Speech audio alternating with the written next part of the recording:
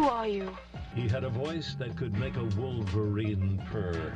That's what I'm talking about, man. Wait a minute. I know you. Check out the name tag. You're in my world now, Grandma. I know that, dude. He's a modern-day Yoda. I'm your huckleberry. Allow myself to introduce myself. Greetings and salutations. We came, we saw, we kicked it down. You're excited. Feel these nipples. That boy's good. Mm-hmm. Good and terrible. Well, I have a microphone, and you don't. So you will listen to every damn word I have to say!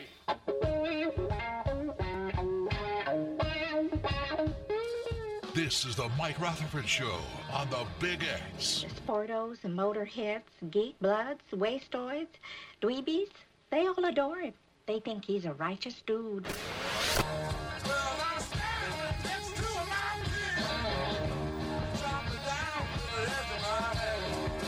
All right. All right. Welcome in, everybody. It is Friday, October 27th. This is the Mike Rutherford Show. We're coming to you from the world-famous University of Louisville College of Business Studios here in sunny Louisville, Kentucky. Cards fans, take accounting to a whole new level with U of L's Masters in Accounting and Analytics. In-depth data analytics courses allow you to achieve a new mastery of accounting in this AACSB accredited program. 11-month competitive internship opportunities and full access to the Becker CPA exam review. Prepare you to graduate career ready in just 12 months. Visit business.louisville.edu to find out more. We're on the air today from 3:05 until 6 here on 1450 AM, 96.1 FM. Streaming all over the planet Earth and beyond. You know it better as the Big X. Mike Rutherford's here today. Rashawn Myers is here today. Yes, sir. You know him from Wake Up 502. You've loved him on the radio for years. We've done a few shows together. It's been a while. Excited to have him back doing production / You're a jack of all trades, though. You run the board for your own show. You're used to this. Yes, yeah. Well, you know what? I am and I ain't. Because, it's crazy because, I didn't realize that the Rutherford Show was so fancy. Literally, I have to get all my music together, my promote, to get my open going. Literally, your open played on its own. I don't even know how that happened. So I'm like, wow, this is different. Okay, this is what we're doing now. Yeah, I mean, that's crazy. Trevor sets it up, I guess. I know it's fancy. Again, that's the new studio. It's beyond. That's above my pay grade. I've got no control over that whatsoever. Now we do have this is the setup that we've got now with where I'm in one room, you're in the other. Yes, we can't see each other. Trevor and I've been doing this for 3 weeks now. Scoots produced the show 6 times over the last 2 weeks with Trevor being out, and we've used the little webcams and looked at each other. We can't see each other. So, right. Do you like this? Do you not? It's a little bit different. It is definitely a different experience. I like having the glass. I like being able to look at someone. Same. So it's very weird. It's odd. It's almost like an extended phone call. It's like we're talking on the phone. We're just chatting. The only good thing about it is Trevor is the master of interruptions. We found this out over the years, and it's fine. I've grown accustomed to it. You just kind of roll with it. But Trevor, I feel like now when he can't see me, when he can't pick up on when I'm going to end a sentence or when I'm thinking about something, he has to kind of wait until I finish to kind of interject. And I think it's almost helped the little back and forth. But Scoots liked having the camera up. He set it up. Trevor doesn't know how to. Yeah, I don't know how to. I have no idea. I remember us talking about it. You saying, "Yeah, we set up, webcams, and you can see." I'm like, "Yeah, I have no idea." Poor Haven just sits over there by himself, and I'm in here, and we're just kind of figuring out the world. Yeah, I know it's simple, but Scoots every day would come in and be like, "Type in this code," and I don't know how to get that code. So right. We'll have to figure that out at some point. Yeah, no, that's the one thing that when I first started over here, and thankful to Duke and Ryan for just the opportunity to begin with, I wanted to learn the whole thing. So I was like, I want to learn the board because, I offered to come in and do a Saturday show because they didn't have any Saturday programming. And I was like, they were like, well, we can't really afford to have a producer coming in for you. I was like, I'll learn the whole thing and just do it myself. So, now I'm like the whole one-man band. I'll run the commercials and do all the sound and do everything and talk too. So I'm like, now I'm thankful I did that. It's insanely impressive because I've been doing radio on and off, mostly on for over a decade now. Yes. And I knew how to I got taught how to set up the remote equipment. So, Yes. And that was basically because like they're like, we don't have enough employees to go out there with you and set it up Right. for you. So like you or John is going to have to learn how to do this, and John's not going to learn. So it's you. Like you've got to figure that out. So I knew I can set up a Comrex and get set up for a remote show, but I never learned any of like the board stuff. Yes. And I kind of wish I had, because I feel like when we have issues, I just sit here. There's nothing I can do. Like I'm a hopeless little puppy, and it's just all on Trevor or whoever else is working to get the problem fixed. So I'm impressed. I appreciate it. You know, it's just I'm learning. You know, I'm ever learning. I always want to. That's the one thing I always get on my guys about. You know, both from Wake Up 502 and Main Event Sports, Haven and the rest. I'm like, you all are just lazy. I was like, I have to do everything. If I'm not there, I have to set up all the equipment. I have to make sure all the sound works. Make sure stuff goes out on the internet. You know, make sure our microphones are connected. They don't know how to do anything. I was like, we've been doing this together for like 14 years, and you all haven't learned anything. They just sit there and stare at me and sip on some drink while I'm doing all this work. So ridiculous. Well. Call out 3 minutes into the show. I love it. I love it. No, not at all. No. See, don't worry. I haven't fussed at you. We haven't hung out enough. we have not done the show together in a while. It's been. How have you been? Obviously, I follow you on social media, and yes. I tune into Wake Up 502 when we're driving around with the kiddos on Saturday morning. So I feel like it hasn't been that long since I've heard from you, but we haven't interacted. How has life been? I know you're getting ready to celebrate the birthday coming up on November 1st. You were saying. Absolutely, yes. It's going well. Birthday time. I love Halloween. It's by far my favorite holiday. I get into it. I dress up. So I already have I have one costume that I tried on today just to make sure I was good to go. So I'm excited. I plan to win my first Halloween dress-up contest tonight. Attaboy. So, I won a couple last year. I usually try to win at least one or two. I usually dress up as my cousin because my cousin's very scary, Michael Myers. My cousin, is very famous. He's done all kinds of movies, so he usually gets me a few wins a year. So I'm doing something different. I'm going to Star Wars this year, so we'll have to see how that works. Yeah, I'm doing the Jedi thing. So you are rocking the Jack Skellington and the Santa hat T-shirt, which I appreciate. We are a big Nightmare Before Christmas family now because my kids are both obsessed with it. Yes. Even the 2-year-old, who I should say, it is my son's birthday today. Oh, happy birthday. Little John turning 2. It feels crazy that he's already 2. But because he's at the age now where he just wants to do whatever the big kids are doing. And his sister, Virginia's 4. And she's very into Nightmare Before Christmas. We don't know how it happened, but she got really into it last year. And so she's all about Jack, and she's all about Sally. And so now John, just because he wants to do whatever Virginia does, wherever he sees a Jack Skellington out there, and it's that time of the year where they're everywhere. He's like, Jack. And so if you were here today, he'd be very excited to see that T-shirt. That's awesome. But happy birthday to John, who's not listening to the show. Yeah. That's fine. I actually think he's asleep. He's taking a nap. But he's ignoring you. Yeah, we'll let it slide. It's okay. He's fine. He's getting ready for a trunk or treat activity tonight at his school, which I'm going to go straight from here to there, and that's going to be kind of his little birthday celebration. There we go. Happy birthday, John. Yeah, we're pumped. We're still not sure what he's going to be like. I don't even know what they're dressing up as tonight because they have like 4 different costumes. I'm assuming we're going to try to go back to Jack and Sally. Okay. We did that for trick or treat at Brown Park, but it was way too crowded. We couldn't even really trick or treat. We did Woody and who's Jesse from Toy Story for Boo at the Zoo, and so. Now, do you ever does your family ever do the trick-or-treating at the mall? Do you do that where you just walk around the mall and just go get the candy from all the different stores? We've never done trick-or-treating at the mall because there's like 75 trick-or-treating events for kids now.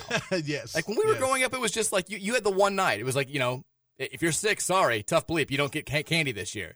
Now, we did do trick-or-treat at the zoo when I got a little bit older, but for the most part, it was like, it was Halloween or bust. It was the 31st. That was the night to clean up. Yes. And now you've got, like, there's a school event for, like, in school. They have trunk or treat at their school tonight. They've got Boo at the Zoo. They've got, we got Brown Park. There's, like, all these different events. We have not done the mall. Yes. But and that was always the one that we did because, if it was cold or whatever else, we could get there. As long as you don't get there too late. You get there around 6 o'clock, let the kids go running around. They have all the little ladies sitting out there with their candy and just let them walk around. It's like, okay, let's go.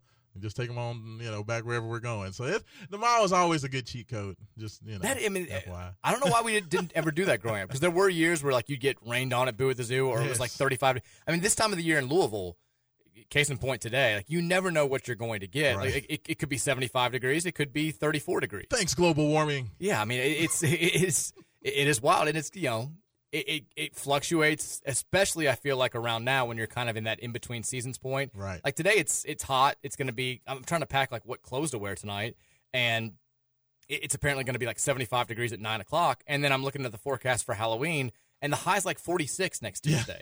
So you never know. And a good way to avoid all that would be to have an inside trick-or-treating. See, the mall sounds fantastic. And I'm going to tell you, these Jedi robes, I know how hot it's going to be tonight. I'm not looking forward to wearing, my big Obi-Wan Kenobi, hood and everything else. This is going to be 1,000 degrees. So is this like a friend party? No, this is, I'm an avid karaokeer. Okay. And one of the places that I go to, More Shenanigans, out right down the road, actually, on Breckenridge Lane, they are having their trick-or-treat at the karaoke night. They do karaoke Friday night. So, all the karaoke people are dressing up, so I plan on winning something. I don't even know what I'm going to win, but I'm going to win something.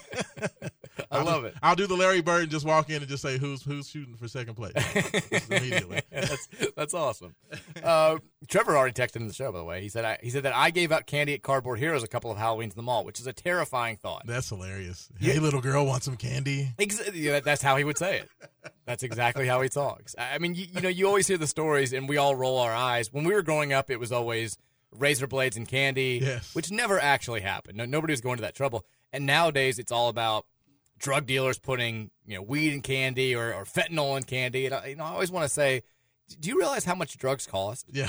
Who's going to take the time to do that? If you put like a little bit of drugs in like 400 pieces of candy to give out to kids as like a prank, as a goof, like that is a ton of money. Nobody is spending that much money to just get a bunch of kids high. Right.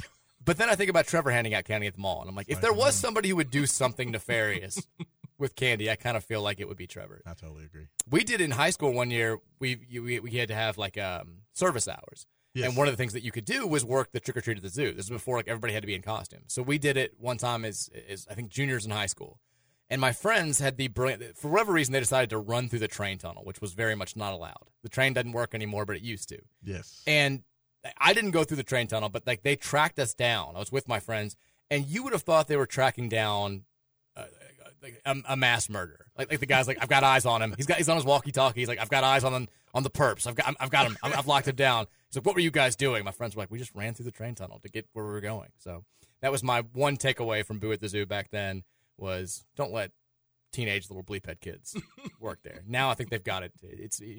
They've got some high quality kids now. They're all dressed up. They're all playing the characters. They're all doing a great job.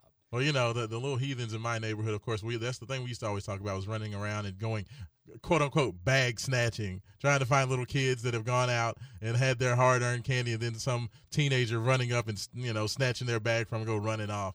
I never literally saw anybody do that, but that's always what they talked about. Yeah. The teenage punks.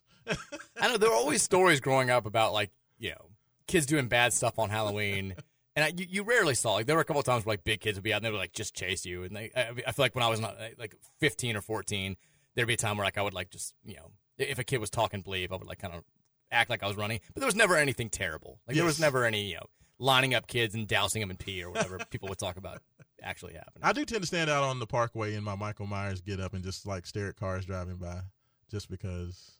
I'm big and giant. It freaks people out. I like it. There's a house near us that has these very intricate, very scary. I don't know how much they pay for these things, but they have 8 or 9 they look like movie props basically. They have a Michael Myers who looks dead up like a human being. Michael Myers. Yes. They've got this year. They added the Demogorgon from Stranger Things. Oh yes. And again, it looks very lifelike. They've got some that move and stuff. And I always thought there was a house that I lived near growing up that would have kind of the same thing where they would have these things out all year long. And then on Halloween, the people who lived in the house would dress up in those same costumes. So you'd go up not thinking it, and then they would jump up and scare the absolute crap out of you, which was terrifying. And I thought that would be a great idea for these people. But is the Myers household, do you go all out with the decorations too? I do not normally. My cousin lives next door to me, and she does everything. She's had these two she has a talking ghost and one that stands about 12 feet tall, and then another one holding a lamp. And these two things talk. So I've been listening to these two things talk for the last week and a half, all night long. It's just little girl, do you want some candy? And you hear all these cheesy lines over and over and over again, throughout the whole night. Nobody's there. Nobody's walking around. So, I'm just listening to these things talk all night. It's, a little nerve-wracking. It's like you're living in a Home Depot store because I always imagine, when I go to the Home Depot, I love looking at the decorations they have out for Halloween and Christmas, and they'll have the try me buttons for those ones you're talking about that will talk, and it's ha ha ha, come here, trick or treat, and I'm oh, this is so cool. And then I'm like, if I worked next door to this in this little area over here and heard that 7,000 times a day, I'd probably want to die. I've been listening to it for 7 days, at least 7 days, Mike. That's a just lot. talking, just It's a talking through the night. Like literally, it's not motion activated or anything like that. It literally just says those same 5 or 6 cheesy lines over and over and over again for hours. It's a lot. Yeah, it's a lot. Anyway, we're excited about Halloween. We're really excited about Saturday. About 24 hours from right now, actually, is going to be kickoff between Louisville and Duke, the number 18 ranked Cardinals versus the number 20 ranked Blue Devils. And what I think as the week has gone on, we're starting to realize more and more just how significant a game this is. It feels like an ACC championship game, elimination game. It feels like whichever team wins is going to have great momentum going into the home stretch of their season. Whichever team loses is going to be, a little bit panicky. It'll be back-to-back losses for one of these two teams that's nationally ranked, and you'll start to have to worry about maybe a little bit of a, I don't want to say like snowball effect, but you will start worrying about, what do we have to do at the end of the season to make sure that this doesn't go awry a little bit. And I don't know if you watched Virginia Tech Syracuse at all last night, but that game next week is looking a little bit more dicey than we were thinking about a month ago. I mean, Virginia comes out and beats North Carolina last week, and now Virginia Tech all of a sudden looks like they want to have a pulse, and it's like, that's why, they go out there and they get those 2 road wins in the conference. That's why I'm just so big on the conference road wins. The fact that they were able to go down to Atlanta and beat Georgia Tech, they were able to go to NC State and win in Raleigh. Those are huge, huge wins. I mean, I subscribe to the whole, they always say that 1 conference road win is worth 2 home wins. Mm-hmm. Those are always huge. And especially in football, just because we've seen how things act weird. We've seen an undefeated West Virginia team lose to a crappy Pittsburgh team and lose a chance to play for a national championship when they had Pat White and Steve Slayton. So, anytime you go out on the road, that's why losing to Pittsburgh, while it sucked, I wasn't shocked by it just because I know college football. Yeah. And we've seen it happen so many times. So, yeah, the fact that we got those early road wins, this is an opportunity to pay it off. Louisville has these next 3 games at home. So you have to be able to hold serve at home. And with the chance and opportunity with North Carolina losing to, realistically play for an ACC championship in Jeff Brown's first year, we got to get it done. So, yeah, they did all that work. I'm just hoping that they don't throw it away, 2 weeks back to, or at least, 2 games in a row. You have the tough loss to Pittsburgh. They got to hold serve and find a way to get this one on Saturday. Yeah, it's why I think this game is so important, because now, like you said, you look at it, if you lose this one, suddenly you've lost to Pitt, who's not a good team, even though it was on the road, and you've lost to Duke, who is a good team, but is a little bit hampered coming into this game. We'll talk about Riley Leonard as the show goes on. And then you turn your attention now to a Virginia Tech team that was dead to rights at the end of September, had lost to Purdue, who's not good, had lost at home, or had lost on the road to Rutgers, who's not good, and had lost to Marshall, who you should not be losing to. Right. Now they start playing Kyron Drones, the sophomore quarterback, a little bit more. They get him into the fold. They make him the full-time starter. They beat Pitt by the same score that we lost to Pitt by. They lose on the road to Florida State, which is nothing. Obviously, that does not stand out. That's not a bad loss. And they destroy Wake Forest and destroy Syracuse last night, 38-10, in a game that really wasn't even that close. It was like 30-3 in the first half. That game looks, it's still a game that I think Louisville will be favored in. It's still a game that you look at and you say they should win, but it's certainly losable now. I think that you take that away from I've been talking since late September in terms of the second half of the schedule. Pitt's not very good. Virginia's not very good. Virginia Tech's not very good. The other 3 teams are pretty good. And now it's kind of like, Virginia Tech's 3-1. We were talking this week about this being a conference championship game, elimination game, because both teams have 1 loss. Virginia Tech's sitting there at 3-1 in league play too. Like, they're starting to entertain thoughts of this miracle, crazy run to the conference championship game as well. And they're going to come into L&N Stadium, whether we win or lose this week, with a ton to play for in that game, and that makes it a little bit more, nerve-wracking than it was going into. Look at after they play us, Virginia Tech schedule. At Boston College, very winnable game. Yeah. Versus NC State, who looks not very good, and they get that game at home. And then they're at Virginia. That's it. If they beat us, they're sitting there thinking, like, we have the inside track. We're probably going to be favored in all 3 of our last games to go 7-1 in conference play. And after a disastrous 1-4 start, we can be playing Florida State for the conference championship. So regardless of what we do this weekend, they're coming to town with a whole heap of steam and a ton of motivation to knock us off. Like you said, it's imperative that we get this victory this week. Make sure that we have a ton to play for. Make sure that we're focused, because from this point forward, it's Duke's good, but it's not getting any easier after Duke.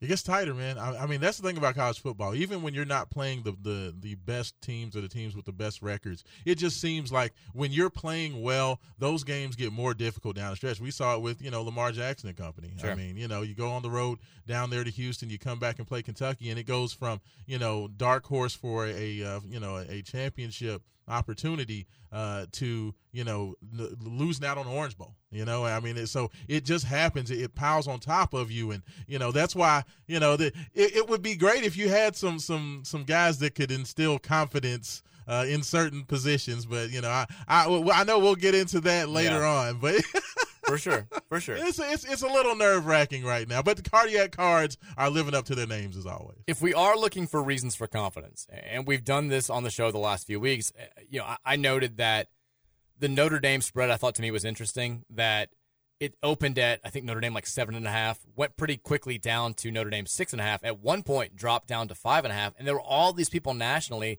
predicting Notre Dame's going to win and cover easily. This is a 2-touchdown victory for the Irish. It seemed like every national prediction and really a whole lot of the local predictions were saying Notre Dame wins and covers, but the line held steady. Like it kept moving towards Louisville, and I was like, typically when that's the case, something's up a little bit. Like they know something. Yeah. They feel like Louisville's got a really good shot, and sure enough, Louisville goes out there and wins. Last week, the reverse is true. It opens up at, I think, Louisville -9. It very quickly goes down to Louisville -7.5. It dips below a touchdown at one point. It's like, and I'm sitting here thinking, I know you've got the elements. I know it's a road game. I know that the whole Jeff Brom letdown thing is out there, but Pitt's not very good. We're less upset prone than Purdue was back when he was there. We throw the ball less. The defense is better, all that good stuff.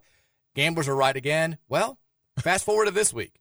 The spread has been pretty consistently at 4 or 4.5 all week long. Today it jumps to Louisville -6. That makes me feel good. That like if we're trusting the trends here, the trends for all season long have been kind of right with the line movement. Vegas, for whatever reason, I don't know if they've got intel on Riley Leonard or if there's just some scuttle coming out of the Duke camp. Today, there's been some added money on the Cards covering the spread. And that, look, I'm looking for any sign I can to feel good going into a big-time game. That makes me feel a little bit more optimistic about this weekend.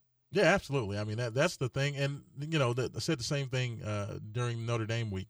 Louisville, for whatever reason, in these types of situations where you have, like, the big ranked games coming in, like I know folks aren't as excited about this as the Irish just because it's the Irish. Sure. But, in these big game scenarios, when Louisville needs to have that big win at home, more times than not, even when Scott Satterfield was there, he figured out a way to beat some, ranked teams at home, like, of course, the Wake Forest game. Louisville gets up for these types of games, so these aren't the games that worry me. It's like, the outlier, but go all the way back to Bobby Petrino 1.0 days, like a TCU or something that folks don't really know a lot about that's having an okay season, but they're rough and tumble. That's the thing that made me nervous about Pittsburgh. Like, those are the games that I worry more about. Like, I'll honestly probably be more worried about the Virginia Tech and Virginia games coming up the next 2 weeks. Like, in these types of scenarios, I like, A, the matchup with Duke, and then B, just the fact that it's a big game. Everybody knows they need it. I think that things are trended in the right way. I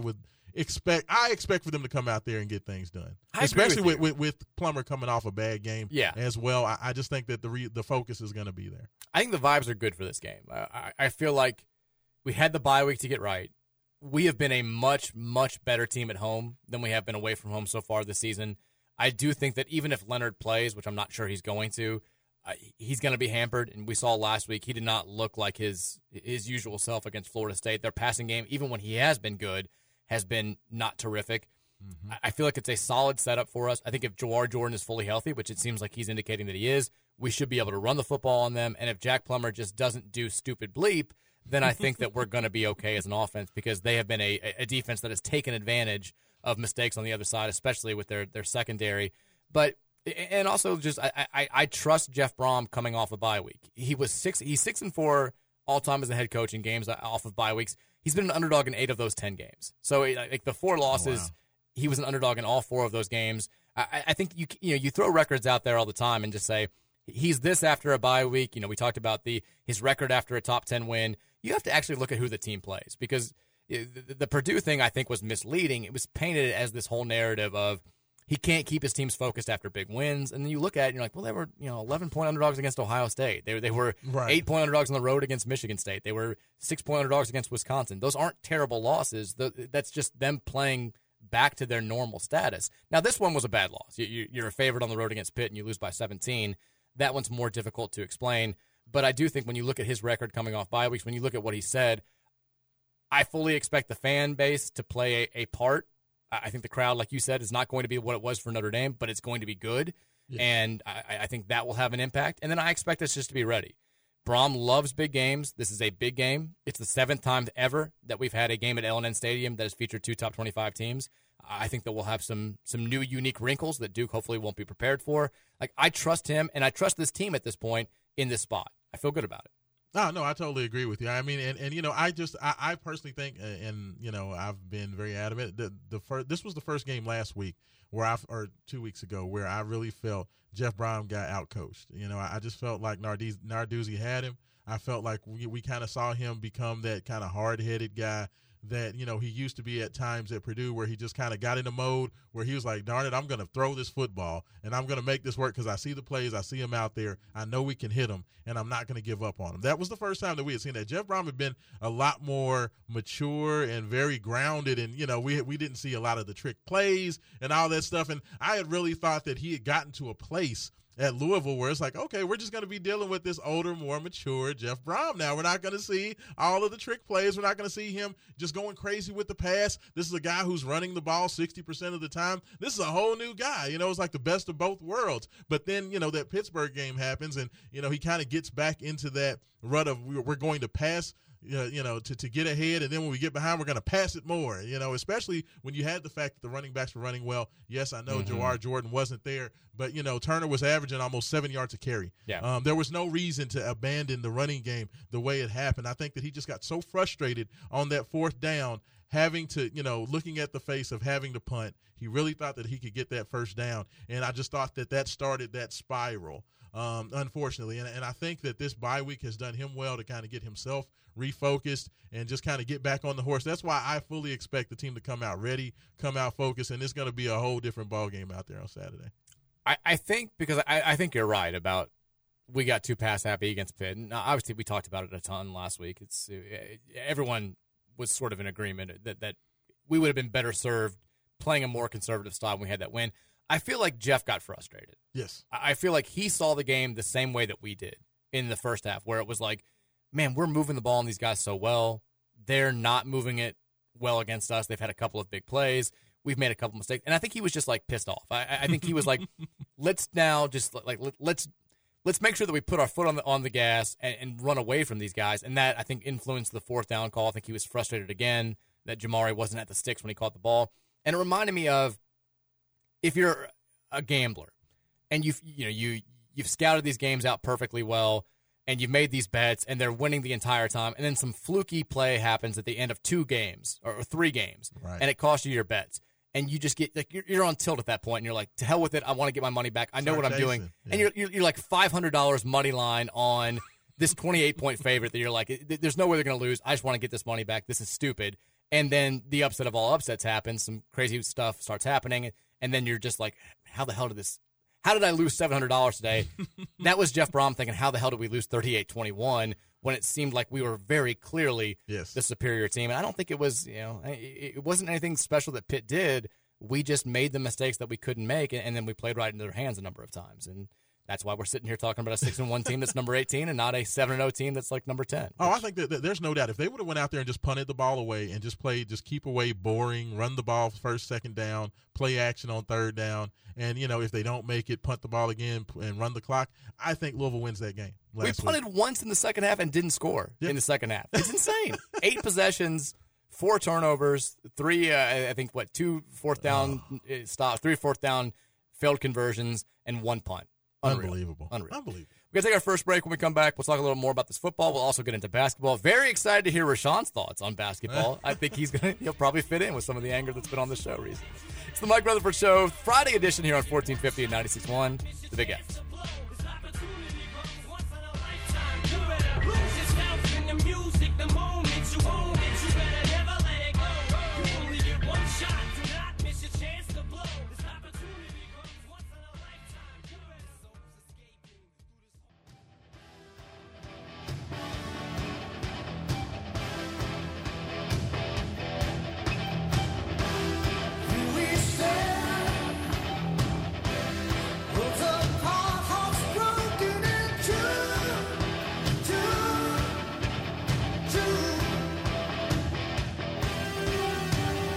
Welcome back in. Friday edition of the Mike Rutherford Show here on 1450 96.1 The Big X. Happy to have Rashawn Meyer sitting in on the Friday edition as we get ready for a big-time weekend of Cardinal athletics. We've also got Louisville basketball back in action on Monday with their second exhibition game against Kentucky Wesleyan. Rashawn, I want to get your thoughts on basketball in a second, but first, we have freshly released the U of L men's basketball theme games for this season. Are you ready for this? Oh, wow, absolutely. I always love getting Trevor's thoughts on this because he mocks like half of them. The home opener on November 6th against UMBC, we're going to be honoring the life of legendary coach Denny Crum. I mean, you had to do this on night one. I feel absolutely. You have to do that. It's also Faculty and Staff Appreciation Day. Discounted tickets and recognition will be available for U of L faculty and staff. On Friday, November 10th against Chattanooga, second home game, it's Villains Appreciation Night, which is the student section, of course. The game is going to feature student-only giveaways and promotions honoring the Cards' official student section, the Villains. At first, when you first said that, I was thinking, like, was Gargamel going to be invited to come out or something? I didn't know what was going on. Maleficent officials is going to be tipping the ball off dressed as Ursula. We've got on Wednesday, November 15th against Coppin State, it is Mental Health Awareness Night. Okay, I'm not going to make a joke, but I mean, if we lose to Coppin State on Mental Health Awareness Night, it would be. Coppin State is the worst team on our schedule. They are this year's FAMU. I think they're like 337th on Ken Palm's rankings, so that would be a bad loss regardless of the night, but it's going to be Louisville recognizing the importance of mental health in everyone's lives and celebrating the Cards all-in student-athlete mental health organization. On Sunday, November 26th against New Mexico State, it's Fall Festival celebration, pumpkin spice season as they offer fall-themed concessions and in-game activities to celebrate the changing of the seasons. I don't remember us doing all of these for basketball in the past. I know we did them for, every football game now has some sort of theme, but I don't remember all of these for basketball in years past. Well, AAA baseball, they have to, when the fans aren't coming out, they have to do things to get fans to come out to the game. So I feel like this is where we're going. We didn't see a lot of sad comparison. That's such a depressing comparison. Louisville's a AAA baseball team now. No. But kind of. It's also the annual coat drive for the community. On Wednesday, November 29th against Bellarmine, it's going to be the throwback game. Louisville goes back to its roots with a retro vibe throughout the game. Throwback music, throwback videos, games, and more. I'm assuming we'll be wearing throwback uniforms, which will be fun. I want the DeJuan Wheat jerseys, the black ones.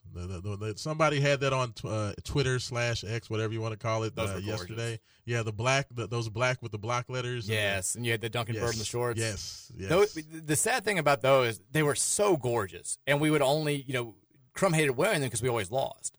And so we'd wear them like once every 3 or 4 years. I remember we played Georgia Tech in them in Atlanta and lost, and then we didn't see them again until the 94 Sweet 16. We played Arizona. It was this big deal. We came out with the black uniforms, and we kind of got hammered by David Stoudemire and that crew. But that was those may be my favorite uniforms. I'm 100% with you on that. Absolutely. It's like, Coach, just wear the blacks when they're playing like Austin Peay or something, okay? Just so we can get over it. We got over the black jersey curse when Patino was here. We started wearing them all the time. I mean, we wore them like every game on the way to the 05 Final Four pretty much. And it was done forever. Black uniforms are not cursed anymore. On December 13th versus Arkansas State, it's going to be the Barbenheimer doubleheader, the worldwide phenomenon, coming to the KFC Yum Centers. They host a doubleheader with women's basketball. Both games will be themed to the iconic Barbenheimer movie release with fun games and activities. I like that they're doing a doubleheader. That's fun. I like it. I'm not familiar with the Barbenheimer thing. It was the whole thing about how Oppenheimer and Barbie were coming out on the same day. And so people did the double dip where they were, two movies with very high profile, but obviously very different themes and very different. Have you seen either? I have not seen either as of yet. My son has seen Barbie, but have not watched either. So my wife bought Barbie because she thought it was. She wanted to see it, and she thought she could get away with it because Virginia's into Barbie and like having it on the background. So with kids, like you watch like 15 minutes of shows, and then you have to like turn it off because they want to do something. And so I've seen bits and pieces of Barbie, but I've not sat down and seen it from start to finish. I haven't seen any of Oppenheimer, but I will see both from start to finish. Yeah. Sunday, December 17th is versus Pepperdine. It's Holiday with the Cards. We're celebrating the holidays with themed promotions. You can take photos on the concourse with Santa Louis, and they want you to wear your favorite holiday sweater. So it's like the ugly sweater game. And then on December 21st, we'll play Kentucky. Very simple. It's a red out. Wear red. I like it. January 6th, Kroger Food Drive for the pit game. Salute to Military Appreciation is January 13th. Hoorah! NC State. The annual teddy bear toss is going to be January 23rd versus Duke. It's where we bring teddy bears to the game, toss them on court at halftime, with all items being donated to local children in need. January 27th versus Virginia. It's the Coaches versus Cancer Week. We'll be participating in that. February 3rd versus Florida State. 502 Day. U of L will celebrate all things Louisville for the second annual 502 game. February 10th versus Georgia Tech. It's Kids Day.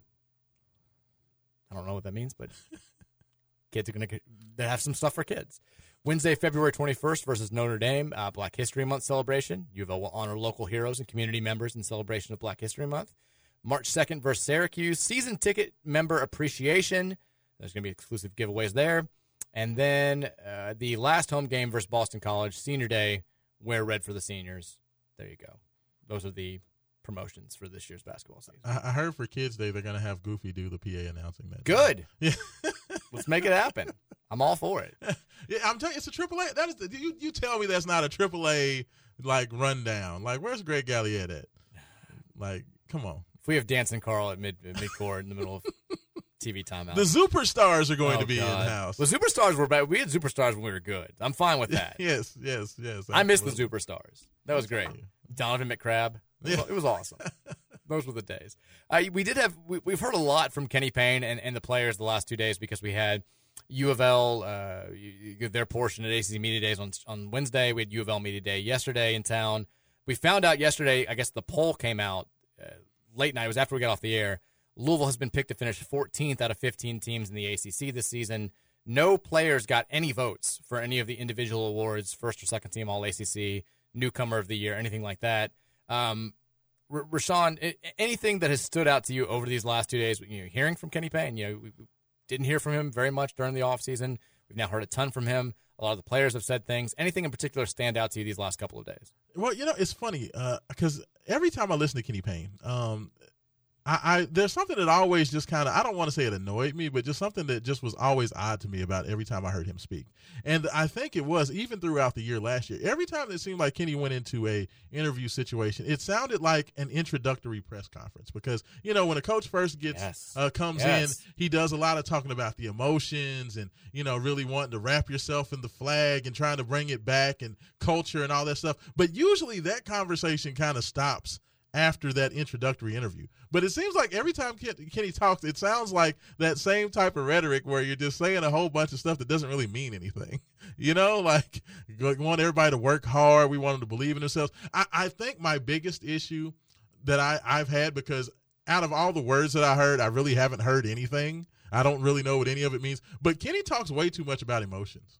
This guy feels good about himself. This guy, doesn't necessarily show the confidence that he'd like to have. I really want everybody to love each other. I want to see a team that shows that they love each other on the court. I don't know what the hell any of that means.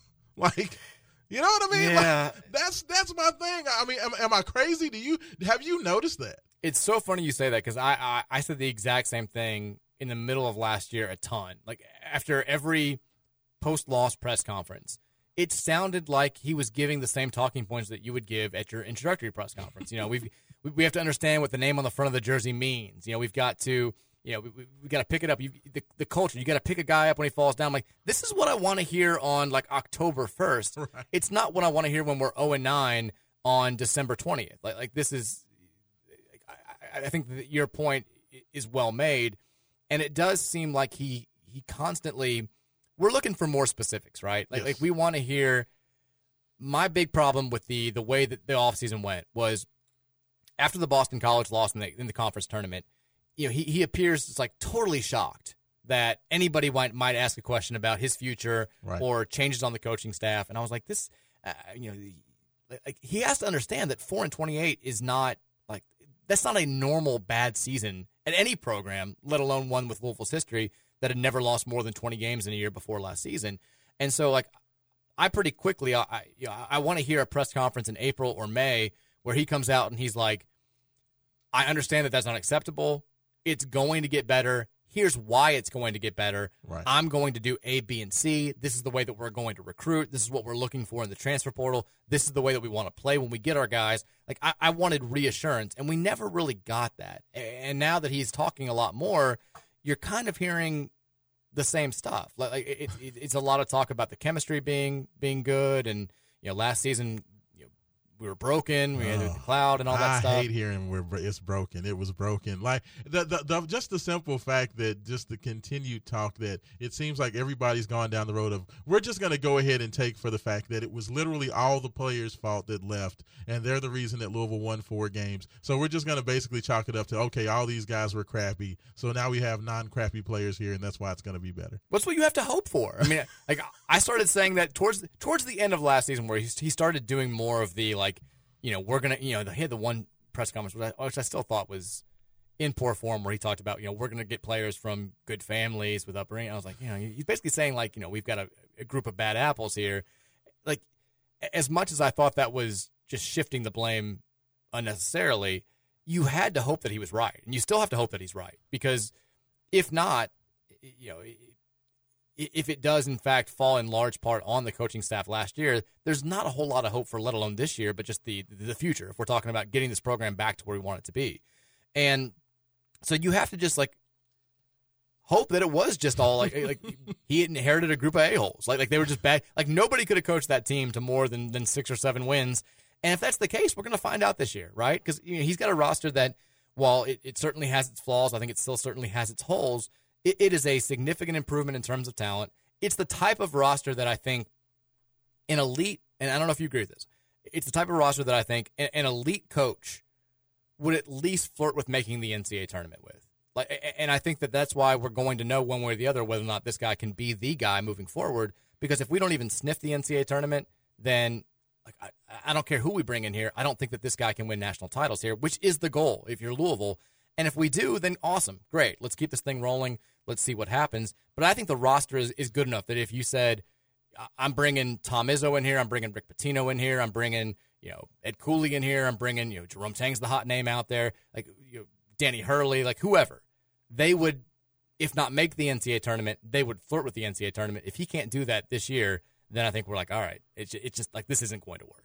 No, I totally agree with you. And I mean, honestly, I had opinions about that whole situation prior to any games being played. And then I go out and I watch a Simmons, game where I expected Louisville to come out and look like the Golden State Warriors. And instead I look at the box score at the end of the day and I literally see all the glaring issues in terms of the types of situations that Louisville had last year, giving up a ton of points in the paint.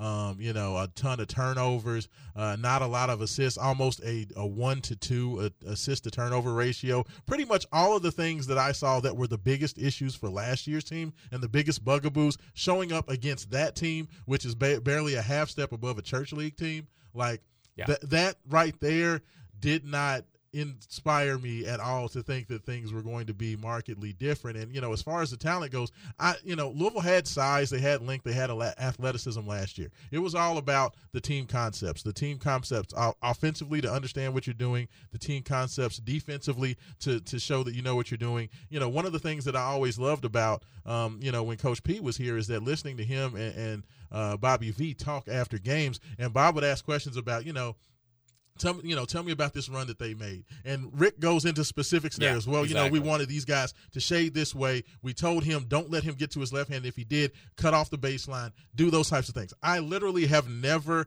heard one strategic conversation come out of Kenny Payne's mouth since he became the head coach. No, it drives me crazy. As somebody who is a nerd about this stuff, who loves hearing coaches go into X's and O's, who, I mentioned this yesterday. I watched Rick Pitino at his Big East session. He just happened to be streaming on the internet. It popped up on my timeline as I was following through. He was on with John Fanta and those guys. Yes. And he was going in depth about what they did do well in their exhibition, the scrimmage opener against Rutgers that they won in double overtime, what they didn't do well. Joel Soriano needs to get better at going over his left shoulder, posting out, all this stuff. And I was like, I miss this so much because it's been a year and a half now, and I've got no idea what this man wants to do on defense. I have no idea what his crowning principles are defensively.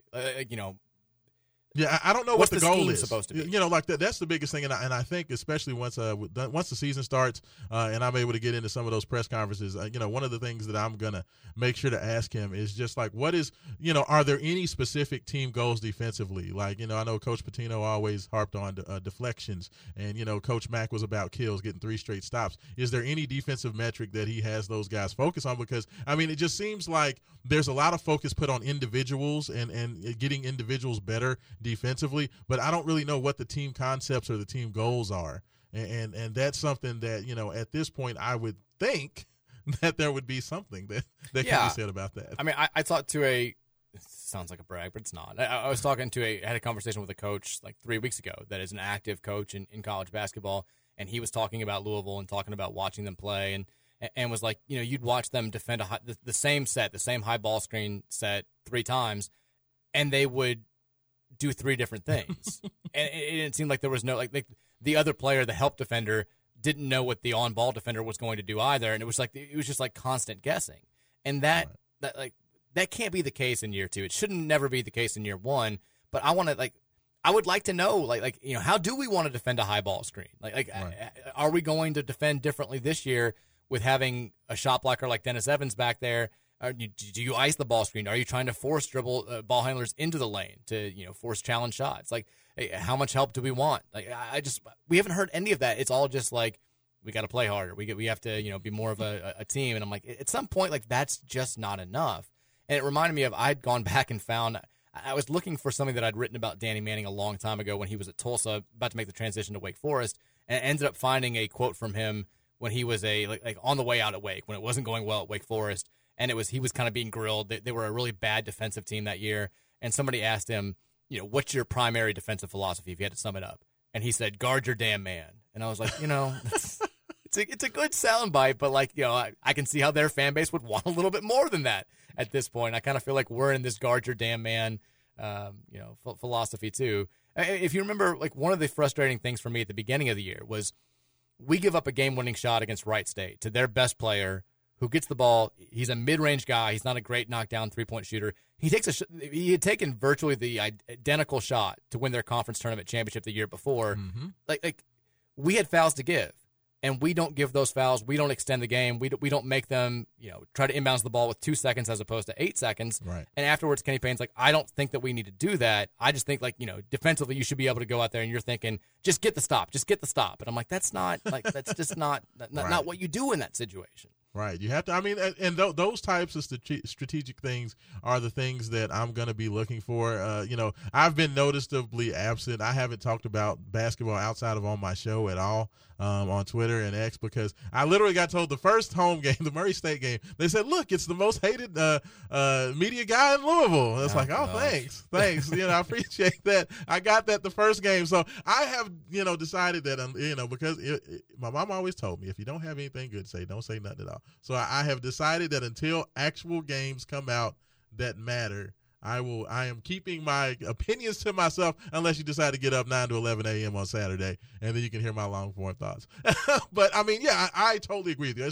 It's one of those things where the concepts are not there. They look like a team that was very confused on what needed to happen. I don't know if there were any team goals. Everything just seemed to be individualized. So, you know, the issue is when you have 5 different guys and they're all just focusing on their own thing, you're going to look like 5 individuals. You're not going to look like a single team, like a, you know, cohesive unit. And it's very difficult to play that way. And as you said, you would think in year 2, you know, there has to be more to it than that. I'm hoping there's more to it than that. You know, I heard you talking about yesterday, people trying to say that you weren't really a Louisville fan or whatever, you have being critical of what's going on. No, it's you understand basketball, you understand concepts. All those things that Kenny Payne says are nice for a soundbite, and for fans that maybe don't follow it as closely and don't do the X's and O's and basketball nerds like you and myself. But, you know, while all that sounds good in principle, we need to know how it's going to happen. There's enough of the lovey-dovey. I don't want to hear any more about emotions. I don't want to hear about broken. I don't want to hear about clouds. I don't care about any of that. I need X's and O's, and I need information on what's going to happen. I also don't like hearing, which he said multiple times yesterday, that this is going to be the first step. I'm like, no, it's year 2. Like, we can't do that. We can't do the whole, like, this is actually the first year, and it's okay if we win 10 games because we're like, that's just, in this day and age, there's not, there's not an excuse for it, especially at a place like Louisville. And it's frustrating when you look around the country and you see programs that have less advantages than we do that are snapping their fingers and getting good players out of the portal and who are turning it around in quite literally a year, that are going from, I mean, Iowa State went from 2 wins to the Sweet 16 a couple of years ago, and they were pretty good last year as well. Like, with the right players, the right recruiters, and the right coaching staff, like, you can be back at the top of your game or be close to it pretty damn quickly. If you're wondering, because we just have a minute here left before we got to go to break, the ACC preseason poll that did come out last night, Duke is number 1 for like the 85th straight year. They've won, I think, one regular season title in the last 15 years, but they've been preseason favorite 13 out of 15 years. It's a crazy stat, whatever it is. But they received 44 first-place votes. Miami, which is coming off of a Final Four trip a year ago, is second. They've got 5 first-place votes. North Carolina and Virginia are 3 and 4. They got the other 2 first-place votes. Clemson, Wake Forest, NC State, Virginia Tech, Pitt, and Syracuse are the top 10. The only team lower than us is Notre Dame at 15. It's also, it's especially discouraging. It's not just that we're 14th. We're a solid, like, 50 points behind Georgia Tech, who's the number 13 team. Like, there wasn't a whole lot of confusion about Louisville. There weren't a whole lot of people that were like, I think they may actually be 11th. We were almost picked behind Notre Dame. We were only 8 votes different. Yeah, based on the voting, it was very clear we were almost everyone's last or second to last choice, which is, look, got a lot of people to prove wrong, but that's it's sobering to see that. We'll take a break. When we come back, 4 o'clock hour is up next. We want to hear from you guys as well on the Thornton text line, 502-414-1450. We'll do that. Talk more with Sean Myers. It's the Mike Rutherford Show, Friday edition here on 1450, The Big X.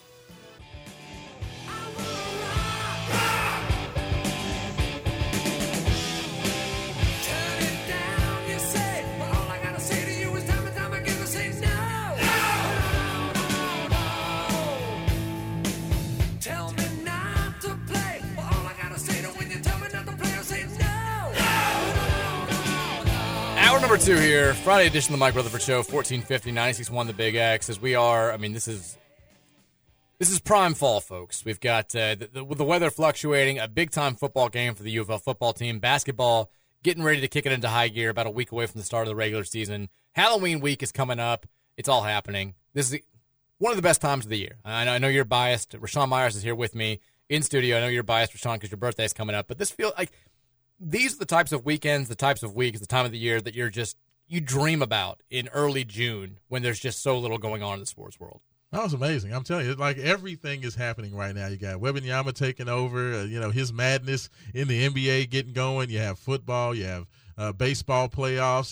Just everything is going on. Like, for your sports fan, this has to be the best time of the year if you're a sports fan. It's got to be. It's up there for sure. It's certainly the busiest time of the year, yes. And we're very, very excited. We want to hear from you, speaking of busy, on the Thornton's text line. Hit us up at 502-414-1450. Reminder, Thornton's hooking up with the best deals all football season long. If you want to take advantage, become a Refreshing Rewards program member today. Download the Refreshing Rewards app on your phone. Very easy to do. Should not take long, and then you'll be saving money at the pump or saving money inside anytime you stop into one of the area's 75,324 Thornton's locations. There's that many of them for a reason. They know what they're doing. They're great at what they do. Do all that, then text us at 502-414-1450. Rashawn, are you ready for a few texts? Absolutely. Let's do it. Texter says, I'm sure at the app people are texting you, but can we cut the music off? Rashawn, the music plays automatically. It was like the open, my bad, y'all. The open, that was completely different. Like, I do stuff by myself. I don't know what Trevor has set up, but I've ended up figuring it out. So, yeah, my bad on the open. It always, whenever somebody besides, Scoots knows what to do because he's been here, he does the shows here and all this stuff. Whenever anybody else happens, it does go, like, the song just goes forever. And I'm like, all right, Gary, can we cut it? Like, he doesn't know what to do. He doesn't know what it's different. It's weird. Yeah, for whatever reason, that open, the volume for that open is on a completely different level than everything else. I'm like, oh, that's what they did. I don't know how they did that, but whatever. We don't do anything by the book here. So that's the way it goes. That's how it happens. Texture says, Mike and Rashawn are two of my favorite spirit children. The vibes are right for a big game tomorrow. Go Cards. But not this type of spirit children. Did you hear Kenny Payne say that yesterday? No, I missed that. So we played the press conference, the media day one here locally, yes. Not the one in Charlotte. And it caught like everybody's eye. Like everyone reacted to the same thing on the text line when it happened, where he got asked about, you're trying to rebuild the culture here. What types of players are you looking for? And he was like, I don't want to talk about their skill sets. Like, we're looking for, and he said spirit children. and it was a reference to like players that have the right spirit about them, that are always going to do the right thing, that you just want to be around, like they can build the right culture, all this stuff. But it was a very odd way to phrase it. And a lot of people were like very quickly were like, did he say spirit children? That's like thinking like Sixth Sense, like, like I see dead people or something. Maybe spooky season got to him a little bit. I don't know, but it was nothing. The other thing that I picked up on, and I finally had to say something about, because he does this all the time. I don't know if you've recognized this, but Kenny Payne says that he gets more phone calls than any person in America. Like he said yesterday that he's received hundreds of phone calls about how much better Dennis Evans has gotten. And then an answer later, he said he's gotten hundreds of phone calls from players either saying they're so glad you got Sky Clark or saying that they want to play with Sky Clark. And I was like, are you really getting hundreds of phone calls about these things? Does anybody get hundreds of phone calls about anything? Like, I don't think that Joe Biden's getting hundreds of phone calls about like Ukraine or anything that's going on right now. Like, I hundreds seems like a little bit of hyperbole. Just slightly. I did, and the comment about he said he had some NBA guys in the practice and said, "Man, coach, I can see that this is a really disciplined team and maybe the hardest working team in the country." I'm like, Who was having this conversation? Like, I just want to know who was the NBA guys that were in there, and because it sounded like several NBA players just gave so much credit and credence to these guys and how hard they're working and just unbelievable. You're just just some of the people, what people are saying, quote unquote, I've always heard the only direction I'm getting any of all this glowing commentary comes from the coaching staff. Seems like. Also, if you're Trey White and you're hoping to be a first-round draft pick, is that really the commentary that you're hoping to hear? They're like, hey, I think you're going to have a disciplined team. It's like, well, that's not exactly what I was hoping. Not the feedback I was hoping for there. Hoping for a little bit of like, hey, you got some really good NBA players on that roster. Yeah, that'd be nice. I do have I have two spies that are at practice, which just wrapped up. And neither one know that the other one's there. I don't think they even know each other. They're there independently. That's like the Manchurian Candidate. They both said the exact same thing, which was very sloppy. I'm like, not what I want to hear. Well, I mean, when Coach Lieberman did his little, breakdown, I don't know, I'm sure you saw that I did. on Twitter. And, he was literally talking about the first two transition plays of the game, the very start of the game. And he talks about how as Simmons is coming up in transition, how all these guys are out of position. They're not shading the right ways defensively. Dennis Evans is not back, so, they could have had a layup over the top. And, the interesting thing about it was you would think that at the very beginning of the game, anything that you were going over in practice, you're going to make sure to have that drilled in so hard that at least for the start of the game, you're going to do everything perfect because we just got off the practice floor, and this is what the coaches are wanting. But literally the first two possessions, both the defensive transition and then the offensive transition, running back the other way, guys didn't sprint to the corners. JJ wasn't running down the middle of the court to rim run, to post up early in the lane. Everybody just kind of basically ran to their spaces to get ready for the offensive possession rather than running to score. And you would think that if that was being drilled in practice, that you would at least see that. I can understand how you can have slippage over time as you play, yeah. But when the first possessions of transition offense and defense are that bad at the very beginning of the game, that worries me a lot. I can't lie to you. No, I totally agree. And we talked, I think, the day after the Simmons game about how I think if you'd had that stretch of time where we looked so careless with the ball and a little bit lackadaisical, if that had happened like in the middle of the game at any point, right, the reaction to that scrimmage, that exhibition game would have been a little bit different. We won by 41. At the end of the day, Louisville did what it should do against a team like Simmons College, which plays at the D2 level of the NCCAA, not even the NCAA. Like it's quite literally the lowest level of college basketball. That's not crapping on Simmons. That's just that's what it is. The fact that we came out and after a 4-win season against an opponent like Simmons College, turned the ball over on 12 of our first 23 possessions, you knew the way that people were going to react to that after last year. First impressions matter, and not that it won't be cleaned up or forgotten if we start off like 7-0 or something or have a great start to the season, but you can see why the reaction was so visceral from a large contingent of the fan base that is hoping for something better, that was sick of hearing the talk, that was sick of hearing about recruiting and the black cloud and all this stuff, that wanted to see a better product on the court. And we come out and we look pretty much exactly like we looked for 5 months last year. And it was tough to bounce back from that because there were stretches where I thought they did some really good things. They shot the ball better than I thought they were going to. They got out in transition. When they did force Simmons turnovers, they did a good job of taking advantage. I thought Curtis Williams looked like a guy that you can really build around. Mike James looked good. Sky Clark showed flashes towards the end of being a guy who can run the show effectively. Like it wasn't all bad, but because it started off that way, it was tough for fans, I think a lot of them to really just kind of put that out of their minds. 22 turnovers against Simmons College is, Rashawn, it's a lot. That's a lot of turnovers. That's a lot of turnovers. That is a lot of turnovers, and just like I said, it looked a lot like last year. And since we've been told that the reason that they looked like that was because everybody was terrible and had depression and whatever other issues they had going on. I don't know, I don't know if they had the gout or shingles or what was going on, but whatever reason, the players last year, we were told that was the reason that all those things were happening. So to see those exact same earmarks, especially against a team that bad, just doesn't instill confidence. The hope is that you see a much better effort against honestly a much better team in Kentucky Wesleyan than was Simmons. I mean, if Louisville plays as badly as they did versus Simmons against Kentucky Wesleyan, it's going to be a game. For sure. I said this yesterday. Wesleyan played their first exhibition against St. Louis on Wednesday night, and they were competitive against what should be a pretty good St. Louis team. They were only down 6 with, I think, 6 minutes to go, ended up losing by 10, which, again, like Louisville should not have an issue with Kentucky Wesleyan, but I agree with you. If they come out and they do the same, if they have 12 turnovers on their first 22 possessions against Wesleyan, I can guarantee you they're not going to be up 16-12.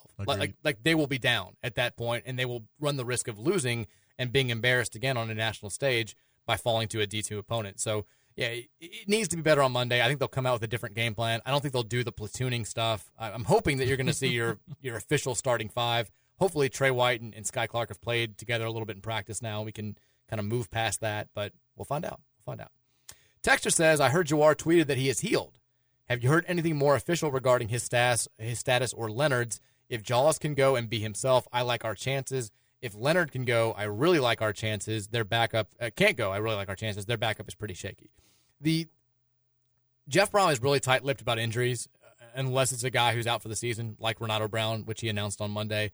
Him saying Jawar Jordan and Jarvis Brownlee are going to be game-time decisions, it doesn't really mean anything. Like he could have, he could have said that knowing full well that they're not going to play, or he could have said that knowing full well that they're already 100%.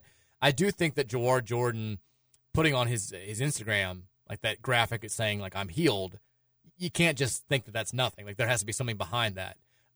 The scuttle out of Duke when it comes to Riley Leonard, all of their media bros are kind of saying the same thing, which is they've heard he's going to play, but he's not 100%.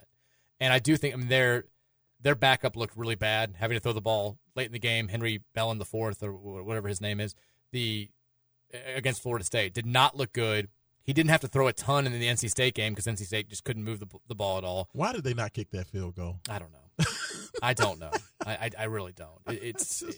There was a lot of dumb stuff that happened there that you kind of feel like if one thing, like, that could have been a totally different game. Literally.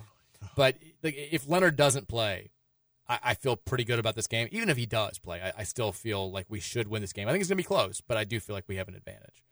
But we need Jaws for sure because they're a really good pass defense. They're not a great run defense. They're a good run defense. They're not a great run defense. Yeah, I mean, honestly, even if Leonard does play, I don't expect for him to play the whole game because one thing about Louisville's defense, they hit very hard. Yeah. They hit very hard. They're very impactful. So even if he does give it a go, all it's going to take is one good square shot on him. Like that high ankle sprain, like the fact that he was able to play against Florida State last week was a minor miracle, and it was pretty much one of those things where I was just waiting to see for him to take that first big hit to see if he could get up from it, and literally the first big hit he had, he was out. So, I mean, I hate that for him. He's a very talented player. But, yeah, even if he does play, I don't expect for him to finish the game even if he does play. I think you're going to see Louisville come out with pretty much the exact same game plan that they had against Notre Dame, where they're going to dare you to take shots down the field. Like I think that you say, we're going to put Quincy Riley on an island. We're going to put, if Jarvis Brownlee's healthy, on an island. Even if he's not, we're going to put Storm Duck on an island. And we're going to stack the box, bring constant pressure, shut down the run game, put pressure on Leonard when he drops back to throw. Like, we want to be in the backfield the entire night. And if they beat us over the top, then you tip your cap and you say, well done. But we don't think you're going to be able to. They did not throw the ball well down the field against Florida State when Leonard played. They haven't thrown the ball that well down the field against anybody. It's very much a methodical offense that wants to win. They want to play complementary football. Like they want to have a solid defensive game. They want a low-scoring game. if they win, I do think it'll be something where it's like, 20-14 or somewhere along those lines. That's the type of game that they want. And I think defensively, we're going to be like, okay, if you beat us downfield, you beat us downfield, but we don't think you can. And Sam Hartman tried it early on Quincy Riley. Didn't go well. They didn't try it much after that. And we pretty much shut them down. Texture says, Mike, I'm not a KP hater or anything, but I believe he's done after this year. However, I have a solution to save KP's job and Louisville basketball. There's a balloon glow at Lynn Family Stadium tomorrow. Get Carter Knox and the other recruits there by any means necessary. And bang, top 5 class for next year. Go Cards, beat Duke. People laugh at this, Rashawn. I laugh at this. The best prospect that we've landed, the only prospect that kind of doesn't make sense that we've landed for this year's team is Trey White, right? Like Sky Clark was a big-time guy in the transfer portal, but he had a pre-existing relationship with Kenny Payne. The recruiting, Dennis Evans kind of falls into our lap with a late decommitment, all that stuff. Trey White, it was like, damn, this is a guy that basketball bennies think is an NBA player who was all-rookie team in the Pac-12, a lot going for him. A lot of people wanted him. We got him. He came here on Balloon Glow Friday. He did. He came here on the Balloon Glow. It's the only reason why we were able to lock him up. The Balloon Glow recruiting magic is a real thing. Bring some. We've got 50 recruits coming in here for the football game this weekend. I feel good about football recruiting now. We just need some basketball guys in here. There we go. I like it. I don't know how many recruits were actually out there recruiting at the moment, just because I only know of about 2 or 3, with Carter Knox being one of them, and we know how those family members of former UK players has gone for us lately. So I'm not necessarily very excited, but I'd like to hear about anybody. Just hear about some recruits. Period. Just something. I don't know if I've heard about a basketball player coming to a football game, and that used to be like one of the biggest recruiting weekends. Is the football especially games now early. The football games are very lively. Like, why Absolutely. would you not take advantage? I just don't get it. It's weird. Somebody the other day, I think it was actually yesterday, tried to blame me posting a snippet of a L. Ellis story from an Arkansas writer on us not getting Carter Knox. And I was like, buddy. Let me advise you that Mike Rutherford is not going to have any impact at all on where any recruit goes to school. If Carter Knox, nor Rashawn Myers or any of the other media members in the city. If Carter Knox picks the UK hat at his press conference, or the G League hat, because that sounds like those are the 2 options, and in his explanation speech during his Q&A session says, I was going to go to Louisville, but they've got this guy out there. I think he has a radio show or something. And he posted some comments that L. Ellis had made to an Arkansas writer, and I was like, no, I don't want that toxicity in my life. Then I will apologize, and I'll quit all the jobs. I will call you the most powerful man in media if that happens. I wish I had that much power. Trust me, I'd be using it for... You should make yourself a T-shirt, if that happens. If I had that much power, you want to see a butt slapper, I would just turn it on. If I could get recruits to come here by being sunshine and rainbows, I would speak glowingly about this entire... Josh Jameson would be the greatest assistant coach in the history of college basketball. There's enough radio shows doing that already. Mike, please don't do that. There's not. Everybody's fine. Everybody's fine. Texter says, I know it's going to be a football-centric show today, but I wanted to take a second to shout out the women's program. Huge recruiting weekend for them, hosting 5-star prospects. Yeah, they've got Zach Randolph's daughter is coming into town. McKinley Randolph, also Jeloni Cambridge. Texter says also a high 4-star prospect is announcing her commitment tonight, seemingly between us and South Carolina. We have not mentioned this, but U of O women's basketball was picked to finish 4th in their preseason ACC poll. Olivia Cochran was on the first team, and then I think a couple of the transfers made the newcomer list. It's still weird. Like, Louisville's a top 20 team this year, the top 15 in the coaches poll.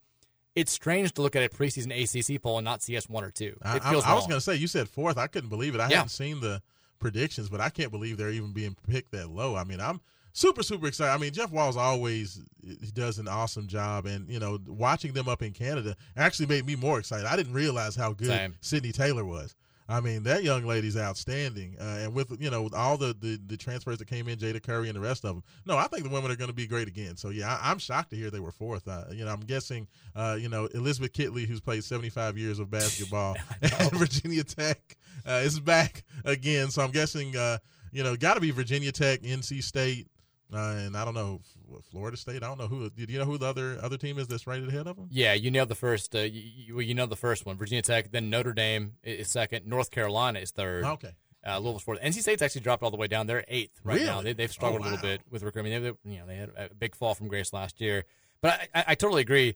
Like, we heard so much about Jada Curry when she transferred in, and then you see Sydney Taylor play, and she was our best player in the Canada, the Global Jam. And then Kiki Jefferson also has been named to the newcomer watch list along with Jada Curry. Yeah, but seeing them at 4, I think Walls kind of likes it. There's a ton of pressure. It's been so rare for him to be the kind of the hunter. Right. I think he's probably going to embrace it. I think he really likes this team. I think he feels like he's got a coachable group of women. I think maybe that hasn't always been the case in recent years. And this is also a chance for him to flex his coaching. We're talking to you, Haley. We kind of are. I think she was fine. I don't think she was a huge issue. I think she was up until last year. Mike, let me tell you something. Haley Van Lith was always a big issue, and I'm going to tell you why. All she liked to do was shoot the damn ball, and she didn't play any defense. Like the defense was suspect. I mean, she did. She never wanted to get down on a possession. She never wanted to play point guard, even though she's like 5'2". All she wanted to do was get out there and shoot a bunch of fadeaway jump shots. Haley Van Lith, I loved her to death. She was very talented, but she got on my last nerve. I'm just being honest with you. Like, I was not unhappy to see her go to LSU. I hope her and all the ladies down there at LSU just enjoy themselves, because I really was not upset with her leaving. She's going to have to play point guard down there this year, apparently. I've never seen Jeff Walls cater to a player the way he did Haley Van Lith, ever. By the way, it is Jeff Walls' birthday today as well. Happy birthday, Coach. Happy birthday, Coach. We love you. 502-414-1450. This is one of those segments where, like, we've read 5 texts and we've gotten like 50 during the time we've been reading. So it's going to be one of those days. People are fired up. People are happy. People are lively. There's a lot going on. 2 of America's Most Wanted on the radio today. Damn right. Same mother bleeping place, the same mother bleeping time. Texas, Barbie and Oppenheimer are amazing. Trevor still owes me a review of both. He's going to have to do it. Trevor did text in at one point. What did he say? First of all, he's just like listening to the show from start to finish the last couple of days. I don't know what's going on with him. But he was giving me pointers over here on the board, too. He said Louisville basketball has not gotten as bad as AAA baseball, Rashawn. Now come watch the Cards host Bellarmine, and at halftime watch Zan Payne wrestle a bear. Very, very well played. Texter says the U of L line's now up to -6. No player prop bets on Riley Leonard. It makes you wonder. Seriously, though, if we can win this game next week against VT, it's going to be massive. If Brahms somehow wins out, give that man a 20-year extension. John's birthday today, mine on Sunday. The vibes are perfect for this weekend. And Rashawn's on Monday. We're feeling great. Or I guess Wednesday. Mm-hmm. We're feeling great. I mean, it is crazy how we try to analyze the strength of schedules before seasons or even in season, because we were looking at this and we were like, damn, that at Pitt game is going to be very, very tough. The at NC State game is going to be very tough. And now you look at it and Pitt has underachieved dramatically. NC State's underachieved dramatically. And then we're looking at it after 5 weeks saying Virginia sucks, Virginia Tech sucks. Miami's great. They look like a legit top 10 team. Now Miami's lost 2 in a row. Virginia Tech's won 3 out of 4. You never know. Like, this could end up being a schedule that looks a little bit tougher at the end of the season than we thought it was going to be going in. I mean, it seems like that's always the way it ends up. The ideas of what you have about where the strengths and where the weaknesses are and where it's going to be tough. I mean, that's football. It's just always one of those things where your concept going in always seems to change about week 6, 7, or 8. And it's like, oh, okay, well, this is what we're dealing with. I mean, honestly, Kentucky, everybody thought about, man, I don't know if we can get this done. Is anybody really afraid of UK right now? I mean, just being honest. Not from a like the way that I've seen them play. They lost to Missouri. The only thing that scares me is and look, it's the Brom era. Satterfield's done, but the way that they've just manhandled us the last few years in the trenches I'm still a little bit weary of that game, but I want to see how they play. Like, I think this weekend for them is a huge game. If they lose this one at Tennessee and if they lose handily, I think they start to crumble a little bit. And then you look at their schedule, it's like there's not a guaranteed win for them left out there. Like this could go south for them very quickly. And, you still have to play Bama. Bama can break teams when they play them at home. So, yeah, I mean, I think they need to at least be very, very competitive against Tennessee this weekend or run the risk of this thing going pretty significantly south. Man, it'd be great. I mean, think about them losing out and then having 5 wins going into that last game against us, like back in the day where we can keep them out of a bowl game. That would be so awesome. I would love that. But, I mean, you also look at our schedule and you say we could kind of lose to anybody, too. Jeff Brom pointed that out in the Athletic story by Justin Williams yesterday where he was saying, we're 6-1, we're in the top 20. We could easily be 3-4. And the guys, if they start getting a little high on themselves, then we could easily undefeated at home, Mike. Badly. We've been busting heads at home, so I will not allow any of that negative energy into the LNN. No one comes into LNN and wins. I like that. The other thing, if there is a positive to be taken out of the Pitt loss, it's that if we do have a big top 20 win over Duke this weekend, you know that they're going to be full focus going into that Virginia Tech game because they're playing well. They already heard the whole song and dance about you guys got high on your own supply after the Notre Dame game, and it caused you to lose to Pitt, and you fell flat on your face. Like, you know they're going to be fully focused going into what will then be an even more important game. Like, at this point, every win makes the next week that much more important because if you win out, I know we need a little bit of help from North Carolina or the tiebreaker system, but man, if you win out, it's like an 88% chance that you're going to go play for a conference championship, and that's something that Louisville's never done before. At least in this league. Texas says U of L basketball having a promotion for mental health awareness is the irony of all ironies. Like, I wasn't going to say it. I wasn't prepared for that when I read it. My reaction was natural. Having mental health awareness on the Coppin State game is just, if they were to somehow lose that game, there would be some irony at play that would have to be discussed. At least there'd be plenty of caregivers on hand if, folks are having issues. If it was the Coppin State, I may just...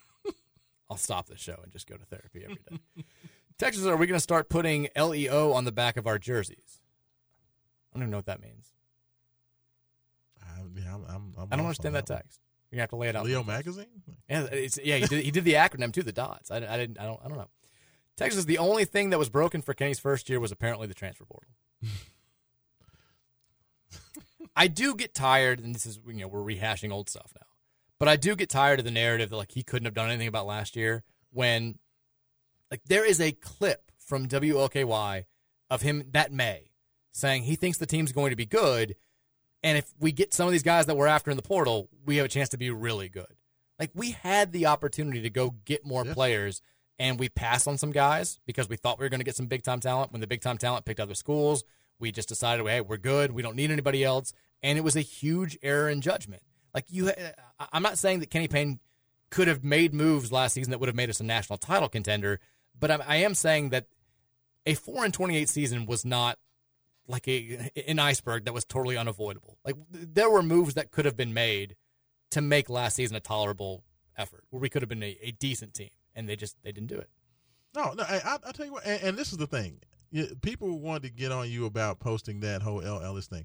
Is there anybody out there that really believes that we're not going to be tracking and seeing what L. Ellis is doing with Arkansas, what Withers is doing with North Carolina, what's going on with the kid out of Arizona State, Kamari Lands? You think that, like, everybody's going to be watching to see, because we kept hearing about that these guys weren't talented, they suck, they cancers, whatever.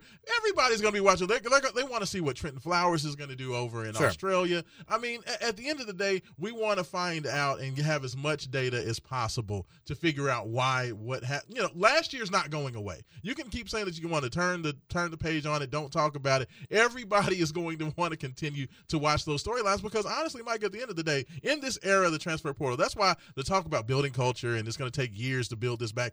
Every year in college athletics now is a 1-year renewable contract. Mm-hmm. Basically, you can flip your team in football or basketball every year. There is no more building for 2 or 3 years. It just doesn't exist anymore.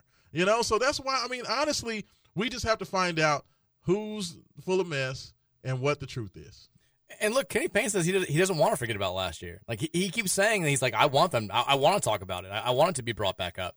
And the notion that we shouldn't pay any attention to what our players that were here last year are doing at their new locations, I think, first of all, we do this all the time. We were interested in how Sam Williamson was going to play at SMU. We were interested in Josh Nickelberry's at Florida State now, but we were tracking his stats a little bit LaSalle. You're always curious to see what guys who move on from the program do at their next stop. I think you should be especially curious when we're all trying to figure out how a program like Louisville could actually go 4-28. And one explanation is the players were just crap and not good kids and uncoachable. And if that's the case, then all of these guys should go to their new destinations and have bad seasons. And if they don't, it's at least worth talking about. It's something that has to be discussed because, like you said, 4-28 is not going anywhere. It's especially not going anywhere when you've got a first-year head coach producing that record. Because if it were anybody else, if it were somebody with a proven track record, you could have the conversation about, I don't know why this happened, but, he won at Arkansas, he won at Iowa, he won it wherever he was before this. That's why I think that we can get back on track. With Kenny Payne, we don't have anything to go off of besides that. Right. So, I think we're all very curious about, was this just a total outlier? Was this just a fluky thing? Can this actually work?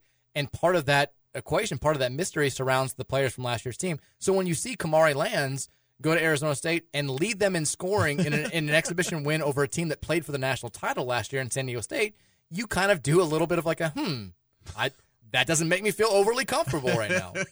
Absolutely. And all I know is from all it sounds like, El Ellis is going to be the starting point guard for the number 14 team in the country. Well, he's not playing point guard. They're playing him off the ball. Well, he's assisting in ball handling. Yes. Let's say that. But he's, from what, Coach Musselman said, he's going to be on the court a lot.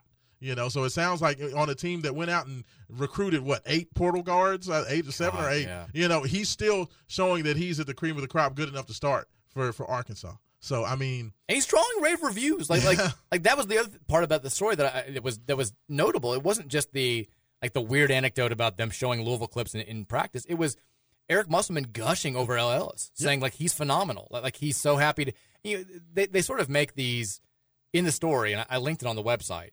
They make these kind of vague references to Louisville, where Musselman is like, he's actually got talent around him now, and you'll see that. Like he loves being a distributor first, like having less of the ball handling pressure on him. We know what he can do scoring. Like if you go and you look at, because I Twitter searched El Ellis after the game to see, like he was the most talked about Arkansas player amongst their fan base. Like they all were like, I love this kid. He looks incredible. Look at that speed. Look at the scoring. And if he goes down there and just thrives, when we have so many people that are like, he was the main reason why we sucked last year, like it's another piece of evidence that at least has to be talked about. Now, if he goes down there and has success and we kill it without him here anyway, like okay, fine. Glad you're doing well. We're doing even better without you. But, we'll see if that happens.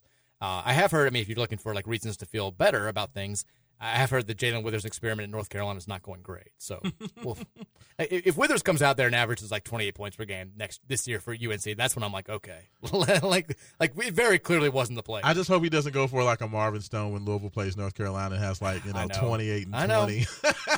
Because he used Jalen would have one out of every 6 games. He would have these Jalen games where he looked like an NBA power forward that was just doing things that were remarkable. And I felt like it always came out against North Carolina. So now I feel like the reverse is going to happen where he will have scored an average 4 points per game over his last 11, and he's going to drop 27 on us or something. Don't we play North Carolina twice this year? I think we do. I think you're right about that. I believe we played them twice this year, so Lovely. We get to see them twice. Yeah. Wonderful. Can't wait. Love as much Armando Bacot as I can have in my life. Speaking of guys that have been here for 27 years. Yes. We got to take a break. When we come back, more from you guys on the Thornton text line, 502-414-1450. Thanks so much for spending some of your Friday with us here on 1450 The Big X.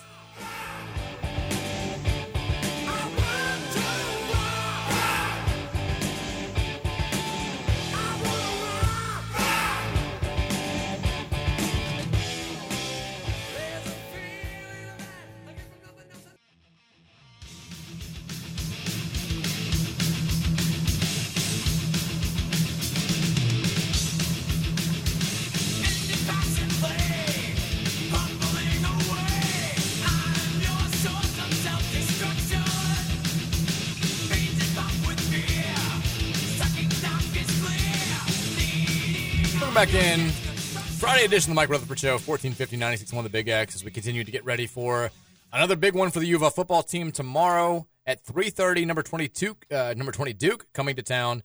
ESPN has the TV coverage. You can hear all the action on our sister station, 970 WGTK. I'm also just noticing now here in the studio, it was gone for a week, but the autographed picture of Charlie Strong and Joker Phillips, that was the only sports memorabilia we had in the old studio, has been returned. It's back. I don't know where it went. I don't know what happened. I was a little bit nervous that it wasn't going to come back because, look, Troy brought it in the first day that I was doing the show and was like, now this is it's a real sports studio because somebody apparently owed the station money, I guess. And he was like, I got this picture for you. And Troy's like, cool, what about our money? And that was, so now it's a piece of memorabilia. It's a piece of history. And the fact that it's back makes me happy. The vibes couldn't be better. I'm feeling better and better about tomorrow's game as the show goes on. I'm feeling also really good that we got Rashawn Myers in here doing the show with me here on a Friday. Time is flying, my brother. It is. It's been so quick. It's crazy. People always talk about, how are you going to do 3 hours of sports talk? Talking for 3 hours, my God. How do you do it? And there are some days where I'm like, yeah, it's rough. But days like today, when when you have somebody that you just bounce stuff off of that is just as insane about sports stuff as we are, it makes it go by very quickly. It's like we're just talking. It's just dudes talking sports. I'm telling you, it's on the phone, can't see each other. We're just talking on the phone, and everybody's just listening in. Yeah, it's great. Text line, we were also talking to you guys, 502-414-1450. Very active text line today. We got a lot of texts. Love it. We will always get to as many as we can during the show. We're going to do our standard pick segments at 5:30. Trevor has sent in. We also have been doing Big X, Big Bets of the weekend, which have been a big hit. We had a little bit of a down weekend last week. Trevor went 0-3. I went 1-1-1. We're still doing very well for the season, so we'll have our Big X, Big Bets at 5:30, and then we'll do our pick'em segment. We'll let Rashawn pick some games. With Trevor has sent his picks in, but we'll let Rashawn kind of give his takes on the biggest college football games of the weekend coming up. Texter says, 502-414-1450. One glaring thing to me from Payne's presser was that he's okay with overpassing because it encourages ball movement. I see it as players passing up open looks. I think that part of the problem at the beginning of the Simmons College game was that we were overpassing because the coaches have just hammered that home about, ball has to be constantly popping. Ball's moving. Nobody make a move to the basket before 4 passes. It's like Hoosiers. And we had a lot of turnovers because guys were just making unnecessary passes. I think that's one of those things that you hope goes away as the team plays with more of a natural flow once they get into the season. But I do think that it's been, again, we'll see on Monday if it's improved at Wesleyan, but I thought it was a little bit of an issue against Simmons. Yeah, I mean, that was one of the things that in the first red-white game last year that I thought was odd, because when I watched them come out, you would see L. Ellis and some of the guys drive down the court and have like wide-open layups, but instead jump and turn and throw the ball behind them because the coaches said they wanted, X number of passes before a shot. And to me, that builds more bad habits than anything, because you have to be able to, be on the court and understand what's a good shot and what's a bad shot, and then, make the requisite play, rather than just trying to superficially, look away from good opportunity. Because I don't know, that always seemed odd to me. Like when I saw that last year, I had not seen that before. Thankfully they didn't. From what I heard, I was unable to attend the red-white game this year, but from what I heard and understood, they didn't really do a lot of that. But yeah, just kind of that passing just to pass. If there's opportunities that are available, I don't really understand the concept behind it. I mean, the whole thing is to get the ball into the paint, and then once you get into a paint, however the defense plays it is how you react. So, it's kind of weird. Yeah, I'm with you. But we'll see again. We'll see how that goes on as the season gets here. Texas, what are your thoughts on Payne's comment that NBA guys are saying you're going to be a disciplined team, you're going to be a well-conditioned team? I found the statements odd. Why does he need affirmation? More concerning, why is he publicly talking about the affirmation? Yeah, Rashawn brought it up earlier in the show. It was, it was one of those things where I'm kind of like, is that really what's happening? Is the one element of the conditioning talk that concerns me is we heard so much about the conditioning last year, right? Like, there was, you had players who were like, we're not even really doing any, like all we're doing is running for the first couple weeks of practice. And I was like, cool. I miss being the more conditioned team. I missed wearing teams down the way that we did when Rick Pitino was here, all that stuff. And then the season got here, and we looked more tired than everybody every game. Like we looked like, Sidney Curry, let's just say it, looked out of shape when the season started. And I was like, if we're really doing all this conditioning stuff, why do we look like this? So I kind of take the conditioning stuff with a grain of salt. I like hearing it. If NBA guys are saying that's comforting, but I want to actually see how it looks when we get to real games. Mike James said he was fat last year. Mike James, yeah, I mean, he called himself Fat Mike. From one Fat Mike to another, I hear you. Like, I've been there. I see pictures of myself now, and I'm like, ooh. I need to get on the new Mike James diet. I need to be skinny Mike next year. But I think he was talking about how he was out of shape because the Achilles only let him do so much and all that stuff. And he, to his point, he does look much quicker and much more confident attacking the glass than he did at least at the beginning of last season. He got better as the year went on, but you can tell that he's been fully healthy for a full off season. He's definitely going to be on the glow up this year. I fully expect that Mike James is going to be outstanding this year. I do too. And again, like it's not like this team is totally devoid of talent. Yes. I think I was surprised at how good Curtis Williams looked. Like he looks like a player. The shot looks fantastic. He did a good job finishing around the rim. I know that my boy CD Kaplan was out there at media day yesterday, and he asked him about are you still comfortable playing the point guard? And he was like, his body language suggested that he doesn't really want to do it. And Kenny Payne said as much during the press conference yesterday. Hopefully he doesn't have to do much of that with Tyler Johnson now eligible and ready to go. But, there are guys on this team that I really like. I like Mike James. I think Sky Clark can be a very good point guard at this level. Dennis is Dennis. Dennis can do no wrong in my eyes. Dennis can do whatever he wants, and I'm going to love what Dennis does. Like, there are talented players on this team. It's just a matter of how much can you actually get out of them, and is it enough for us to think that long-term this staff can win national titles here? Absolutely. Well, and for all our Indiana Hoosiers fans talking about Curtis Williams, I feel like he can have, like, the way he looked and how comfortable he looked playing against Simmons. I mean, I think he could, possibly have one of those Maurice Creek type, come out of nowhere freshman years, like, who's this dude and why is he so good so early on? Like, I mean, Curtis just looked very comfortable. It wasn't just about the shot making, just his intelligence, his ability to play defensively, his size for his position. He was impressive. I just need to see him back it up. I can only take so much because Simmons is so bad that it's more the glaring issues I look at more than anything that anybody did well offensively, just because Simmons is so bad. I hate to be like that, but I need to see more. But it was definitely encouraging to see what Curtis did out there the first game. Texas, my thought with KP is that he's a great position coach that would kill it with Pitino at the helm. Rick couldn't do much with bigs. Look at what Kenny did with Cal and the talent at UK. That's his niche. I mean, maybe. I mean, he clearly was doing something right at Kentucky, right? Like, we can't just sit here and be like, hey, it's clear that he had no part in the success. Like, he had a connection with a lot of players. All those players who have gone on to be very successful in the NBA have spoken glowingly about him. But so far, it has not gone as well here with him being the head man, whether we're talking about on the court or on the recruiting trail, as we would have liked. I don't know. I mean, and Pitino, it's not like we had no success with big men during those years. Gorgie Zhang became a very good big man who developed over time. Did we have more success with guards? Sure. But that's kind of also the nature of his game. Like, he wants to be a guard-heavy coach. That's the way that college basketball is typically won, and it's especially so true now. But, I don't disagree with your broader point, for sure. Texas says, I'm interested for your NIT thoughts if you haven't given them yet. Have you seen the NIT news that's out there today? No. What's going on with NIT? They've made some sweeping changes. Oh, wow. The NIT now, they're doing away with the rule that said if you win your conference, like these mid and low major leagues, if you win the regular season title, you're guaranteed an NIT berth, right? I like that. I loved that rule. Yeah. It was great for the mid-major. It was great for the low major because as exciting as March Madness is, as exciting as college basketball's postseason is, I think we can all agree at the lower level, it's inherently unfair. Yeah.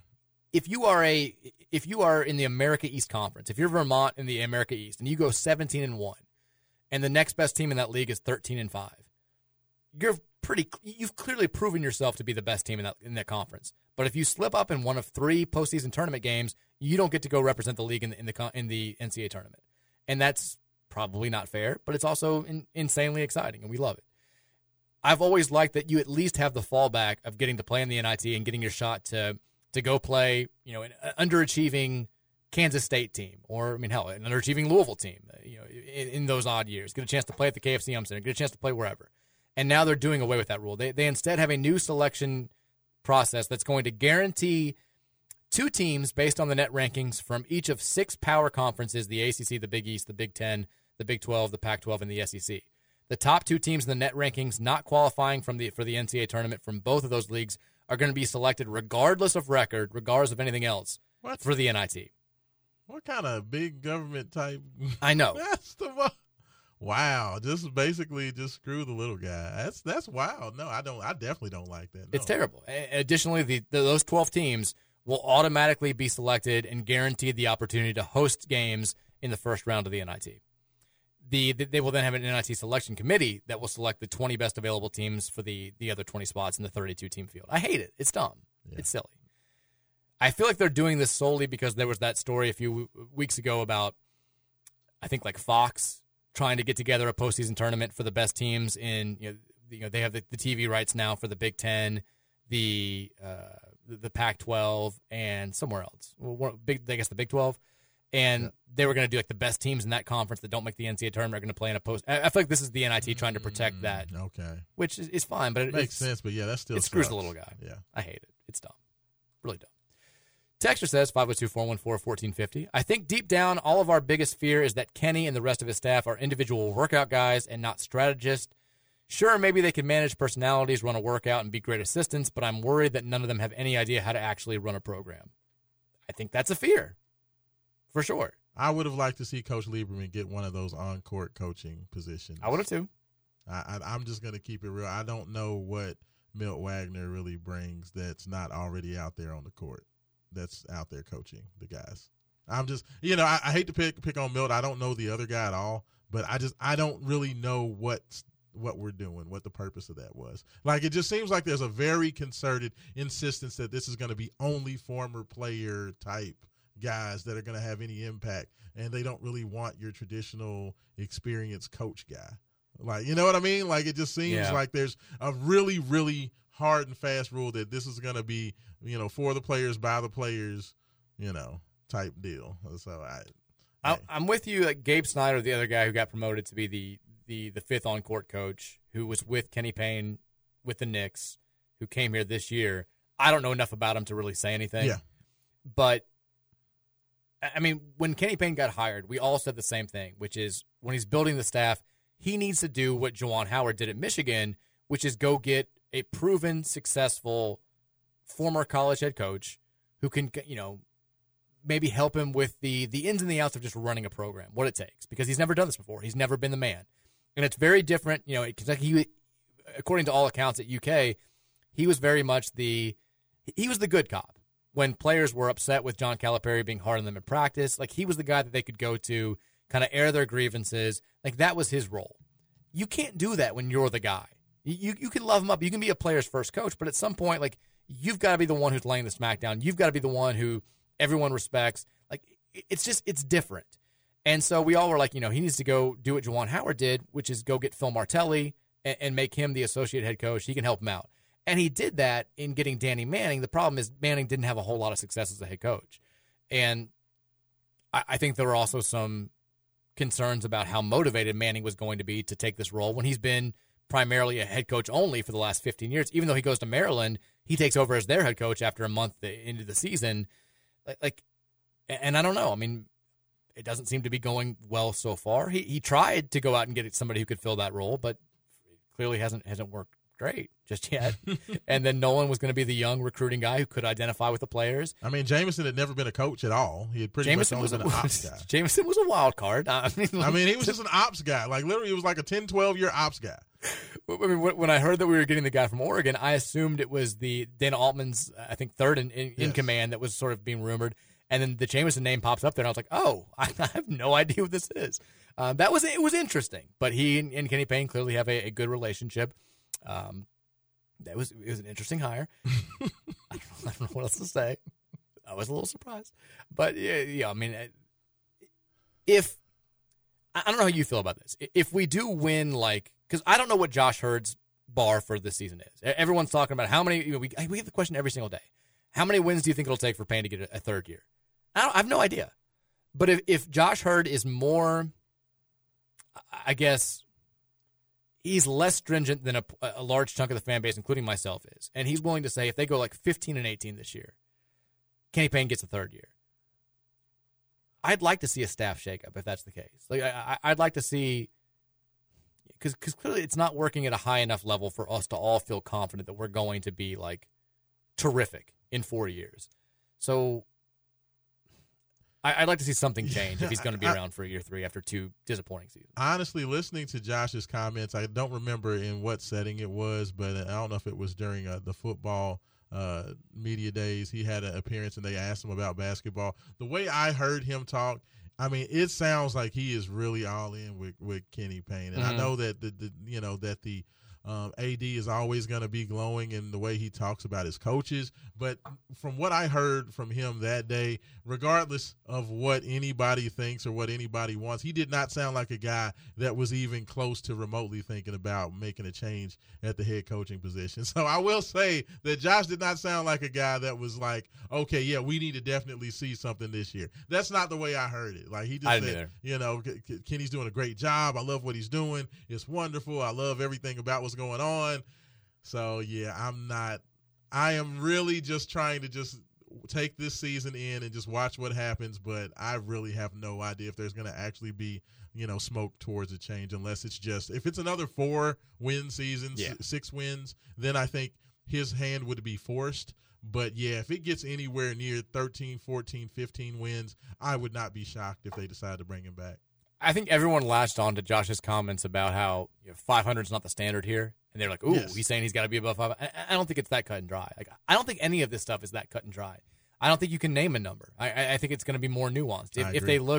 If they win 17 or 18 games, but they have a bunch of close losses, and it looks like they play a system that works, and you know, we start recruiting well in 2024 out of nowhere, or 2025, like, then I think that's a little bit different than it still looks terrible. The ACC is a bad conference. Like, the ACC is not going to be a great conference this year, which is why it's depressing to see us pick 14th out of 15 teams.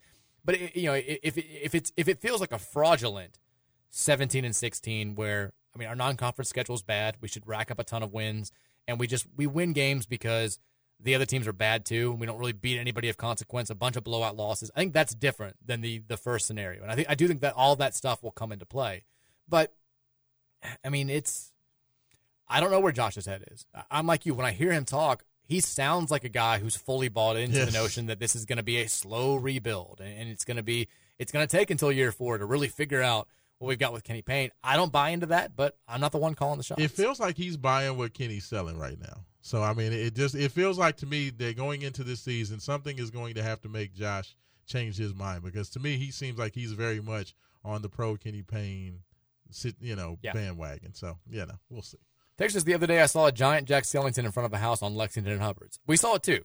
Somebody messaged me on Instagram because they know my kids love Nightmare Before Christmas, and they're like, you need to check this out. And we were coming back on Lexington Road from, I don't even remember what we were doing, somewhere being like downtown, and saw it, like drove back around and saw it again. The kids were, it's a huge Jack Skellington. It's like 14 feet tall. It's awesome. Oh, wow. It's very cool. That's awesome. Texas, please start reading every text by saying great text or that's a great text.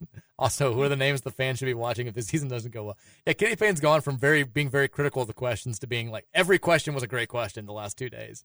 Another great question. Great question. I was like, damn, he's really, he's loving these questions. But yeah, these are all great texts. Names that are out there. I mean, Jerome Tang has been out there a bunch by people, both national and local, that are hearing that there's some mutual interest there. I do think you have to wait and see what he does in his second year, and we don't need to play that game outside. We don't need to start looking at the Musselman and Oates. Would Jay Wright come back? It's October 27th. I'm not going to do it yet. I'm not. I promise. We'll get there if the situation calls for it, but right now we don't have to. 502-414-1450 is the Thornton's text line. We'll take some more texts coming up in hour number 5. We'll also make our big picks for the weekend, and we'll look more closely at tomorrow's game, big game, against Duke. It's the 5 o'clock hour of the Mike Rutherford Show. It's coming up next with Sean Myers in studio here on 1450 The Big X. Heard about me. Can't get $1 out of me. No Cadillac, no berms you can't see. Then I'm a P.I.M.P. I don't know what you heard about me. Can't get $1 out of me. No Cadillac, no berms you can't see. Then I'm a P.I.M.P. 5 o'clock hour. Friday edition of Mike Rutherford Show here on 1450, 96.1 The Big X. We got Rashawn Myers in studio. We got less than 24 hours to kick off against Duke. We got weather reports that are looking more and more optimistic that this thing's going to be a dry game. It's all happening right now. We got perfect fall weather. We got Halloween coming up. It's a great time to be alive. It's a great time to be a Cardinal fan. We update on the forecast for tomorrow, like I mentioned. There's been periodic reports all week long about showers during the day, showers during tailgate, maybe some sprinkling here and there during the actual game. It looks now more and more of the local forecasters, which, take this for what it's worth. They're not going to be 100% accurate, but it's looking more and more like your tailgate should not be overly affected by any sort of rain tomorrow. It's going to be overcast. It might be a little dreary, but the rain, it looks like, is going to hold off. At least the heavy stuff is going to hold off until night. It should be after the game. Don't hit, like, if you're worried about going out to Cardinal Stadium tomorrow, L&N Stadium, you're going to be okay. What's Jay say? You know, Jay says it's going to be fine. Jay says play. Jay says go out there and play. Jay says it's going to be a good day. Go out to get your tailgate on, enjoy the game, and then maybe some storms when you're on your way home, maybe some storms after you're already home. Get a good night's sleep with the rain. It's going to be a perfect Saturday. We're all good. Let's have a nice crowd there, and let's will this Cardinal team to a very, very big victory over a 20th-ranked Duke team. Like I mentioned, Rashawn Myers has been in studio today. It's been great. We've breezed through the first 2 hours. We've got an hour left here for you. If you want to have your thoughts heard on the show, hit us up on the Thornton's text line at 502-414-1450. Coming up at 5:30, we'll have our Big X Big Bets of the weekend segment. Trevor and I will give you 3 bets that are guaranteed to hit, or maybe hit, unless something terribly goes wrong. And then we'll make our picks for the weekend. And then, of course, we'll look ahead to Louisville's game tomorrow against Duke and make some predictions there. Rashawn, if I had to ask you, biggest reason for optimism going into this game as we see the spread currently drifting more and more towards Louisville, the Cards, 6-point favorite over the Blue Devils, who've been very good this season, both teams with a lot to play for. What's your biggest cause for optimism going into this game tomorrow? Probably the biggest cause for optimism would be a bit of a tie. I love the fact that Duke's run defense is not great.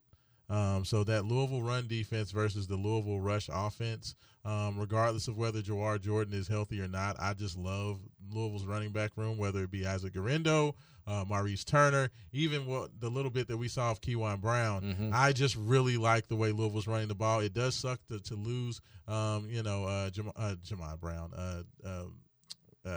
Brown, I can't think of his first name. The guard, offensive Renato Brown. Thank you. I can't want to say Jamon Brown. Renato Brown. It sucks to lose him, but I just love that matchup, especially with the way Louisville has run the ball and just the way the offense is played at home.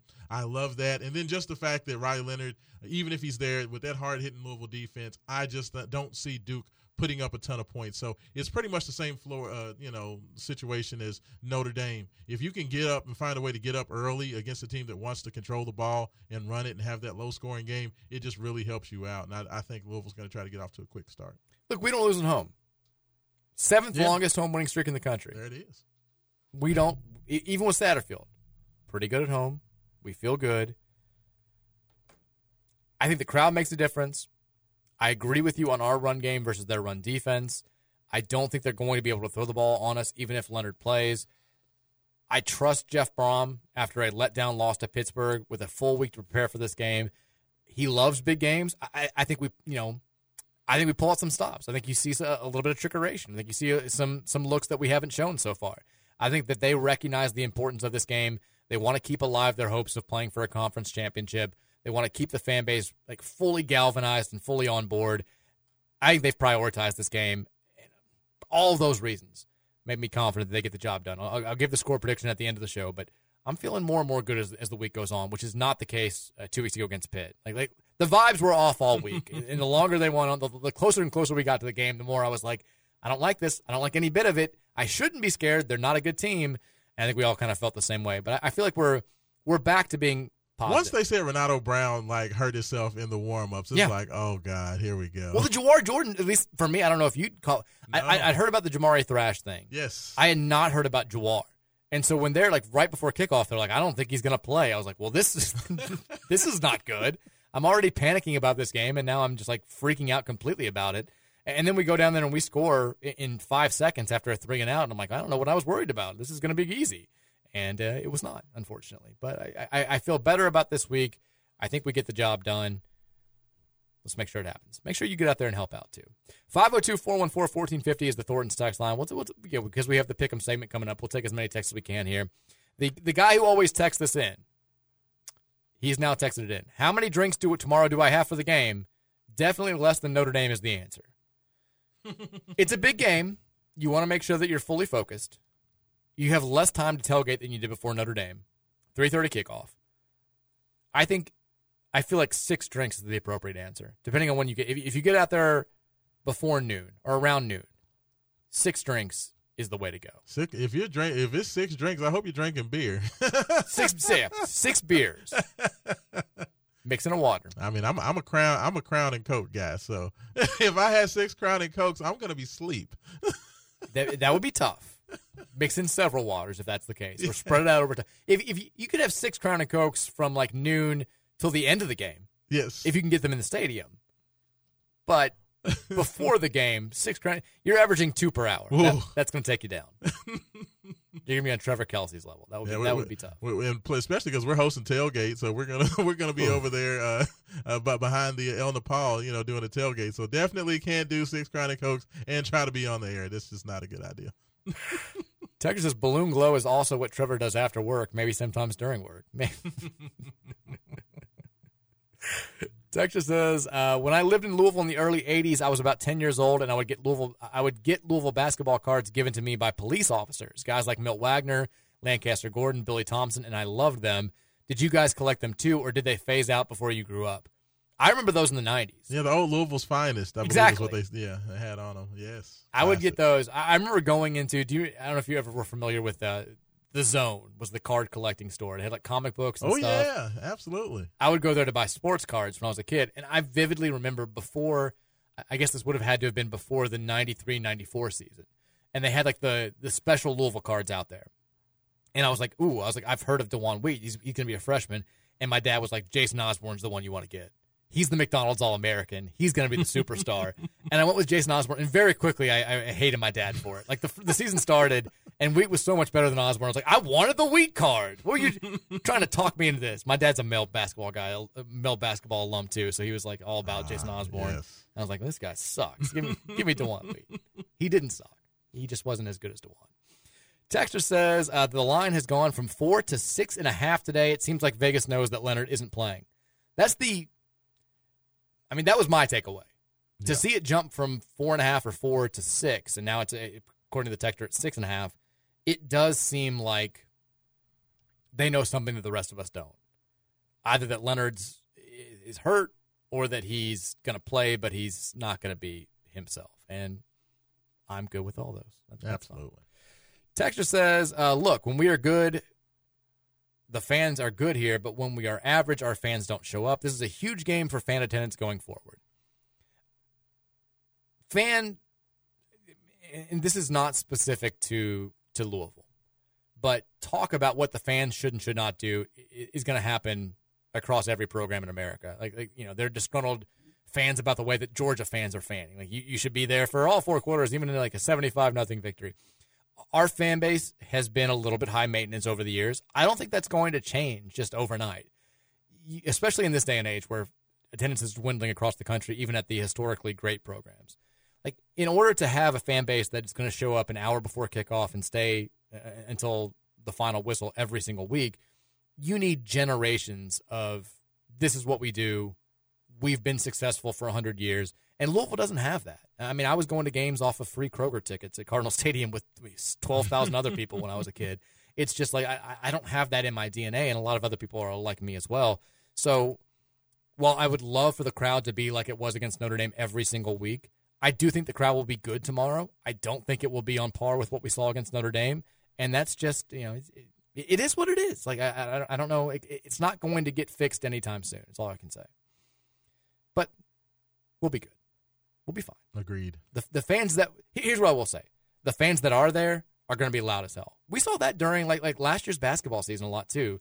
The fans that were showing up were great. I was shocked. Actually, I was shocked at the amount and how loud folks were and just how they stayed behind them. I was shocked. But it's a pro sports town, man. You're just not going to get that here. I mean, Louisville Athletics, they're college teams, but these are pro. It's a big city. There's a lot to do. People aren't, going and getting in there an hour early and staying. It's just not the DNA and makeup of a big city team. I was listening to your show yesterday, and you told Scoots, it's like one of those things where there's nothing to do in Clemson, South Carolina. Yeah. So that's literally all you're going to do. There's nothing to do in Tuscaloosa, Alabama. There's nothing to do, in most of these cities where these big schools are. So that's why folks are going there, because that's why they're there. It's all about the game. Absolutely. And here, you got this other stuff going on. But, I mean, I think the crowd will be fine. We're going to be okay. Texas says, was Haley mad that she wasn't loved like Shoni Schimmel?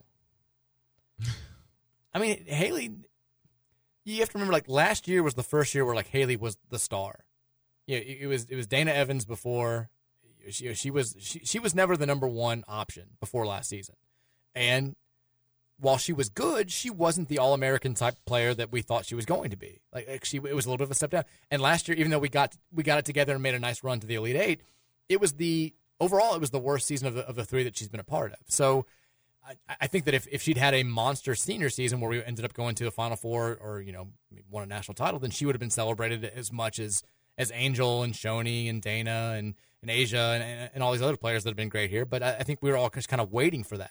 She hadn't had that moment in the spotlight where she'd been the star of a really elite Louisville team like some of these other players had. Yeah, Emily Inksler kind of took a lot of the pressure off of her the year prior. For sure. But last year was definitely all about her. And I just think the pressure for her to not win a championship just became too much because I think her and her family, they feel like she was ordained to win a championship. So she was going to do whatever she needed to do and even play for Muffet McGraw, which is I hate it so much. Whatever that. I mean, I'm like, Cruella DeVille down there at LSU. I've said it before. I'll say it again. Like you can call me a hater. I'm actively rooting against LSU this year. Yeah, I was rooting against them last year. I don't like Muffet McGraw. It's not Muffet McGraw. It's the other lady. I mean, yeah, Kim Mulkey. Kim Mulkey. I don't like Muffet McGraw either, but she's not coaching anymore. But thankfully, we got rid of her. But Kim Mulkey is terrible. She's the worst. I would root against LSU even if they had no former Louisville players. But now that she's there, and I don't like the way it all went down, I just, again, call me petty, call me whatever. I will celebrate if they don't win the national title this year. Oh, absolutely, yes. Texas says, I'm very glad that we have spirit children and not moon children. Spirit children dance and play with unified glee and love. Moon children fear the stars, pay homage to the dark, and are ruled by the lunar gods, including that dastardly rascal Khonsu, the little minx. I don't even know what any of these words are. This is something that I have no frame of reference for, and I feel uncomfortable saying these words because somebody may just be having fun with me, but I don't get it. But good. Yes, I'm glad we don't have moon children. Apparently, there we go. Wow. Texas says, similar to Liam Neeson in Taken, I'm going to stop at nothing until I smack down Trevor and return him to work. I'll be armed with several giant salads and cold chicken. So mean. Texas says, Master of Puppets, a good song. Further proof that Trevor isn't here today. The KRC boys were right to fire him from choosing music. Actually, Trevor put together everything that we played. He asked if I wanted to, get the layout or if he wanted to do it. I said, you know what? I want to have a Trevor Kelsey playlist. So he actually picked all these. Well, this is Friday. He typically does like pump up music for the pregame show on Friday. So gotcha. we'll have We Ready next segment. That's our thing for Fridays before game days. Wow. So yeah, it's better because these aren't songs that he necessarily likes. He just recognizes them as like pump up songs. Because when he actually likes the songs, they're typically terrible. That's what he does. Texas says, is Rashawn aware that Scoots didn't know that blackface was offensive until a couple days? Oh, I heard. It was a bad moment for Scoots. It left me in a very awkward spot. You did a good job, Mike. That was just one of those where, I mean, you know what? There's nothing wrong. Sometimes you just got to educate folks. They don't necessarily know and understand. It was definitely a wow moment, but he's like, why is that a bad thing? It's like he kept talking about the costume, and I was like, please just stop. I was like, don't say what I think you're going to say and he didn't. And then it came up later on the text line was like, did Scoots dressed in black? And he was like, what's blackface? And I was like, this is what I wanted to avoid. This was when you said what your costume was that you were so proud of, the Hide Your Wives, Hide Your Children meme sensation from 2010. I immediately was like, oh God, no. Yeah, the Antoine Dodson. I was like, don't do this. Not on a Wednesday. Don't do this to me. I mean, I don't know what to say. Texas, does Nolan Smith wear a Duke or Louisville sweatshirt to the game tomorrow? Oh, gosh. Louisville. He's going to have Nikes on. Guaranteed. There are multiple reports of him wearing Adidas stuff recently. Really? Yes. Oh, nice. Texas says, KP's, quote, a lot of NBA people are saying we look like a different team comment feels like I have a really hot girlfriend, but you wouldn't know her because she goes to another school, moving grade school. I mean, look, we all thought about it a little bit. Like it sounds like, the quote about like I think you're going to have the most conditioned team. I'm waiting for him to be like, and they also said like I love that pullover that you always wear. I'm like, did they really? Is this what actually happened? Texas says, okay, for real. When can we start talking about the new coaching? So we're not doing it now. We're not doing it before they've played a game. I'll say this: if we start the season with losses to UMBC and Chattanooga, I am good to go as far as like we bring up who's the next coach. That's a promise to you guys. I don't think it's going to. If we lose to Coppin State, okay, we can do it then. These first three, if you thought last year's first three games are bad, these three teams are worse than Wright State, App State, and Bellarmine. Mike, I'm going to warn you, Chattanooga is not horrible. They're not good. They're not good, but they're not that's been the one game of the first three that I'm like, They're the best out of those three. UMBC doesn't bring back much from a team that was not good in the America East last year. Yes. Coppin State is abysmal. Chattanooga, I mean, they did. Dan Earl, I think, is a good coach. They went to the NCAA tournament and should have beaten Illinois 2 years ago with Lamont Paris, who now is at where did he end up going? He's the head coach at South Carolina. Okay. They kind of were rebuilding last year. They weren't great, but they weren't terrible. Yeah. They made a run to the conference tournament championship game. For whatever reason, that game is just not sitting well on my spirit. Well, that's the one. you're not a great spirit child for that game. I'm not. No, my spirit child is a little annoyed and afraid by. Well, it's a program that has like a history of success. They have a good program DNA. If you're going to be, it's a Friday night. Maybe we're a little bit sleepy. Who knows what's going on? If you're concerned about one of the first three games, I agree with you. Like that's the one. But if we're worried about Chattanooga in game two, then I don't have a whole lot of hope for us like winning 25 games or something. Maybe they should have brought the mental health people for Chattanooga instead of Coppin. We're already talking ourselves into it. Texter says you have to. Texter says I think deep down Texter says you have to think back. Channel traction will play a factor too.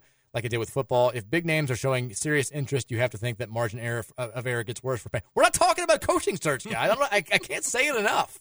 We're not doing this. Texter says, is Riley Leonard out for tomorrow? The line has moved to 6.5. That seems to be, there's a little bit of buzz. I don't know. All of the Duke, they're kind of like fan media. They all said with their predictions, we think he's going to play. We think he's going to be limited, but we think he's going to play. The only actual score prediction I saw from anybody, Devil's Den, is the 24/7 sports site for Duke. And here's what they had to say in their prediction post. Looking at both teams' numbers on the year, neither commit many penalties at all. Duke is second in the ACC at just 5.0 per game, while Louisville's a little behind them, committing 6.4 per game. Turnovers are another place where game-changing mistakes can occur, but these teams are similarly well coached in this area. Both teams have an average turnover margin per game at 0.43. The Cardinals have coughed it up a little bit more than the Blue Devils, 11-7. There's reason to believe that these two teams are still in the hunt for the ACC race this late in the season. They're both very well coached. They play sound and complementary football and stay on schedule offensively. Everything is pointing to this being a close game going into the fourth quarter. Based on everything that I've heard, Leonard will at least give it a go at quarterback this weekend. If he's healthy to go the entire game, I think that will be enough for the Blue Devils to get the win, but it won't be easy. This should be a one-score game, but I'll give Mike Elko's group the edge as long as Leonard is under center. If not, switch these score numbers in favor of the Cardinals. Duke wins 17-13. I think we're scoring more than 13 points. There's no chance in hell they're holding Louisville to 13 points at home. I'm just going to put that out there. I don't care whether Leonard plays or not. That's not happening. Have you guys heard of home Jack Plummer? Because he ain't road Jack Plummer. Home Jack Plummer gets the job done. Home Jack Plummer throws the ball away when there's nothing there on a 2nd and 10 screen pass. Home Jack Plummer sees the rush coming and then doesn't just forget that it's coming and not throw the ball away. Home Jack Plummer is a game manager who can effectively throw downfield and who makes the right decision. Home Jack Plummer ain't leading an offense to 13 points against anybody. And just FYI, I just want to let y'all know that I am definitely not on the let Jack Plummer just play through anything because we're 6-1. I think that's the biggest cop-out in the world, and I feel like Louisville would have probably still had the same record or better if you got better quarterback play. I don't believe in a guy just not making a change at the top because, they're still winning. Sometimes you win in spite of, and there was at least 3 games where Louisville won in spite of the quarterback position, just my personal opinion. I agree with everything that you said. I don't think we have a better quarterback on the roster. I have no idea what we have on the roster just because no one's played. Because it's one of those things where I understood that, Plummer came in with the experience and came in with understanding the playbook and all those types of things, which gave him the leg up. But, it's week, 7 or 8 now. At this point, I would hope everybody understands and knows the playbook. So, it's one of those things where that experience definitely gave him the leg up coming in. I would have just liked to at least gotten some other guys some snaps because at the end of the day, if he does go down or if he's struggling, you're going to have to put somebody else in cold turkey who pretty much has no experience. Well, I think they'll go to Doman would be second, who's an experienced guy. But I also think, we know what we have with Brock Doman and Evan Conley. Yeah. I think you'd agree with this. We know that they're not better than Jack Plummer. True. then it becomes the mystery of Harrison Bailey, Pierce Clarkson, and Brady Allen. Can one of those guys be a serviceable backup? All I heard during fall camp was they really liked Harrison Bailey because of his arm strength. They felt like they can mold him into something kind of the way they did with Aiden O'Connell at Purdue. Right. I think that Brady Allen really, really struggled, and I think that everybody who went to practice saw that. We could just run the Wild Conley the whole game. God. I will say, if we're in a 3rd-and-1 situation and he runs out Evan Conley again and he uses it for a trick play, it won't have been worth it to have those before, but I'll respect it a lot more. If like they sell out to stop the run and Conley throws a little dink pass for a 40-yard touchdown. The Wild Conley versus Notre Dame almost drove me insane. The second one, I was in a low place when they did it the second time. Because they bring him out, and I'm like, surely to God we're not doing the same thing that we just did. On 3rd and short, when we'd been moving the ball so well, and the game was still very much in doubt at that point, and then we did, and it didn't go anywhere. I was like, okay, Jeff, I love you, but let's never see that again, please. Let's not let that happen. 502-414-1450 is the Thornton's text line. Texas says the corner of Lexington and Hubbard's doesn't exist. Lexington and Shelbyville, I believe, is what they were referencing there with the big Jack Skellington. Yes. Texas says Josh Hurd has to be bought in publicly. If he was giving an unconfident disposition in KP, then the fans in public wouldn't buy in. He needs to give the perception that he does believe in KP until it's clear that we're moving in a different direction. I mean, I think that's true. You can't do the whole thing where it's like, although some ADs will do it after a point in time where they're like, we've had a conversation, he knows what he needs to do this year, and that's the message to the fan base that, like, if we don't win at a high level this year, this guy's gone. But I don't think you can do that after year one. But some of the things that he said. Yeah, he sounds very excited. Like the specifics have led me to believe that maybe he's got a longer leash with this staff than maybe the fan base would like. I could be wrong. Could totally be wrong. But I'm like you. I just kind of think that it's like it's not a deal where he's like, if they win 15 games this year, he's definitely gone. But maybe it is. Who knows? Texas with a 2-hour tailgate. I think I can get 6 high noons in before kickoff and then 6 more at the game. It's my birthday. Leave me alone, Mike. It's a lot of drinking, but I respect it. There was, I don't know if you're like me. Like now, well, first of all, I don't drink hardly at all with being sick and stuff. But even before then, like after in my 30s, I looked at some of the amount of alcohol that I drank in my 20s and was just kind of like, how? Like the shots and like the amounts that I would drink on game days. I was like, I don't know how I lived through that. No, I've never been that. I have very strict limits. I am 3 and I'd done. love you. I am 3 and done. Like regardless, I pretty much only will do any of that, when I'm out and about socially. But I'm 3 drinks and done, regardless of when, where, how. If I start early in the day, I'm doing 3, and then I'm done. That's it. I always have been that way. Props to you for knowing your limit way before I learned. I was like 29 before I was like, hey, maybe we shouldn't do 1,000,000 shots and turn yourself into an animal that does terrible things. Texture says, today is the day that Mike summons a demon from a text message. Who knew? I don't know what I did by reading that text. I don't want to know what I just unearthed. What just got unleashed into the world based on those words that I didn't understand at all. Texture says, I don't think that Kenny got any phone calls. If people wanted to play with Sky, then they would be here. That was the weirdest part about that comment, was that he got hundreds of calls from people that were saying either they were happy that Sky Clark was there or that they wanted to play with Sky Clark. And I was like, well, can we get some of them to come here and play with Sky Clark? Because, we could, if these are great players, we could use some of them. Davion McKnight wanted to play with Sky. He did. he did. That was the word. I don't know what to say. But yeah, if we got all these guards out here in 2024 and 25 that are excited to play with Sky Clark, look, we don't have to turn them down. You don't have to, dismiss their call. Let's bring them in. Texture says, Haley's dad was a complete ass bag. I'm most glad that he's gone. That was always the word. I think now it's becoming a little bit more common knowledge, but yeah. Texture says, shared on the third banner podcast was Duke is the second in the country in red zone defense, and Louisville is fourth in the country in red zone in red zone defense. Whoever's offense gets points in the red zone wins this game. Get all the points you can, including field goals. The game is going to be tight, and get Brock's first kick a miss out of the way early in this game. He seems to always miss his first attempt of the night, and then it's golden after that. He does, doesn't he? Unfortunately. I agree, though. Jeff Brom said they were focused on improving 2 areas during the bye week. Red zone offense, we've been pretty bad in the red zone recently, and then turnovers. And those two kind of go hand in hand because we've had a lot of turnovers. I was going to say a lot of turnovers in the red zone. But I think this is also going to be a game where I know the fans want dynamic, super aggressive Jeff Brom, but this is going to be a game where a good punt and a good flip of field position is not the worst thing in the world. Because I don't think that they can drive the ball 85 yards on us. I hope that we will do in this game what we should have done in the Pitt game. I think we just didn't respect Pitt as an opponent because we saw the way that we dominated them for the first quarter and a half of that game. And then when they started actually putting together drives and Christian Veilleux got a little bit of confidence, we didn't have an answer for it. But like if we're in the same spot that we were to start the second half against Pitt, and it's 4th and 1, and we're like Jeff Brom's going to punt in this game because I think he has to trust the defense. They've been so good this year, and I think the Texans are right. Like, get points in the red zone, even if it's just a field goal. This is going to be a game where I think it's like, kind of in the 20s, maybe the early 30s. It could be a game that's like the NC State game that's in the teens, but get the points where you can because both teams have good red zone defenses. I agree. I mean, that's the whole thing. Just don't beat yourself. If you don't beat yourself, you don't turn it over. Hit your field goals and punt the ball away on 4th down. If you do that, you should win the game. For sure. Texas Mike, what's up with TJ Capers? I think it's still like I don't think we're going to see TJ Capers this year. I think that he had a lingering injury that they knew about when they signed up.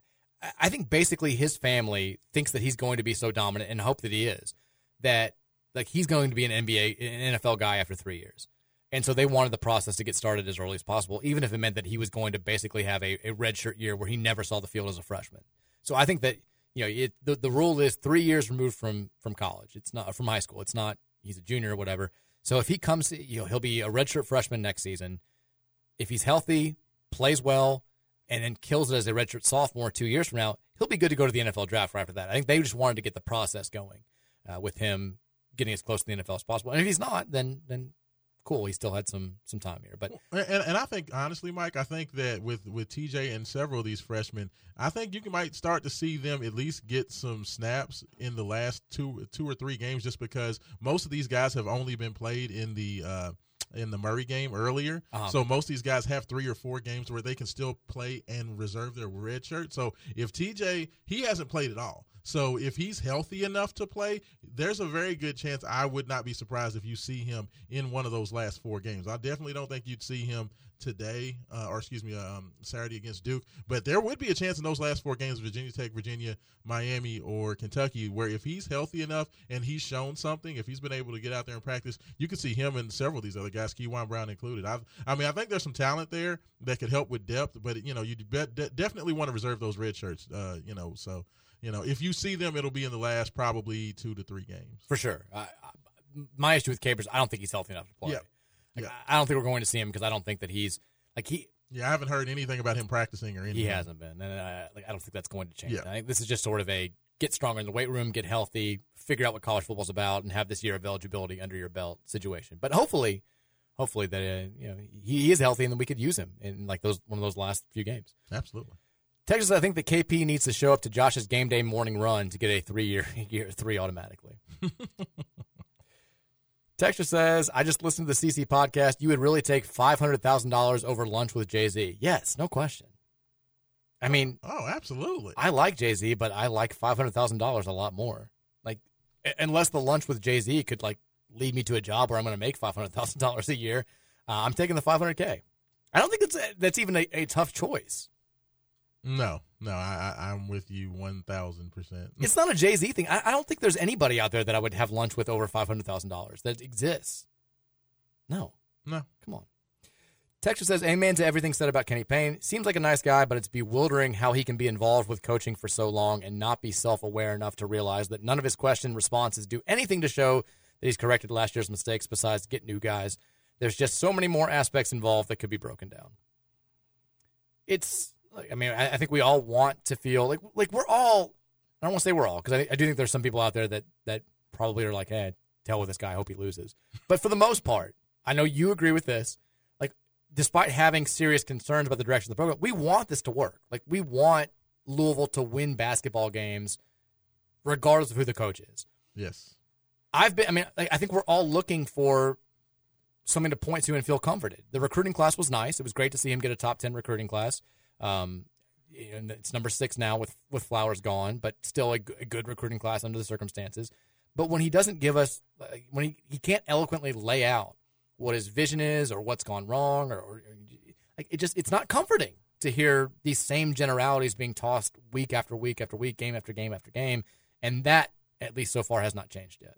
And I definitely don't want to spend 24 to 26 games sitting in that arena watching what I watched last year. Like, it almost took me to the end of my sanity. So, yes, I definitely want Louisville to do well. I want them to win. I want them to be successful because I definitely don't want to do what I did last year. I think none of us want to do what we did last year. It took me to a dark place. Like, there are only so many self-deprecating jokes I could get before I was like, all right, my soul's been demolished. I can't make fun of this anymore. It's just like I'm dying inside. Texas, I heard the ACC is going to release the 2024 football schedule model release next week. Fingers crossed that adding these new teams doesn't mean we won't get as much use of the Schnellenberger Trophy with Miami. Yeah, I think it's next Tuesday they're going to announce the schedule for next season and how they're going to do this with the additions of Cal, Stanford, and SMU. I mean, very curious to see if we get sent out to play it in Berkeley, what's going to happen there. And yeah, we had the new established the consistent opponents of Georgia Tech, Miami, and Virginia, which playing Miami every year and having a traveling trophy was kind of a cool thing. Now we have no idea if that's going to continue, but I guess we'll find out pretty soon. I don't know. Texture says, no one comes into the Bourbon Vault, L&N Cardinal Stadium, and pushes us around. I like that name. The Cred, the Fed, I like them all. A lot of people are asking if Trevor knows what blackface is or knows that it's offensive. I'm not. I don't want to know. Please don't ask him. I was glad that Trevor wasn't here for it. I'm glad that he's not here right now. We've got to go to break on that note. We're going to go to break. When we come back, we're going to pick some games for this weekend. We'll give you our big bets of the weekend, and then we'll end it with our final thoughts on Louisville Duke. It's the Mike Rutherford Show, Friday edition here on 1450 96.1 Big X. Then I'm a I don't know what you heard about me, but if you can't get $1 out of me, no Cadillac, no perms you can't see. Then I'm a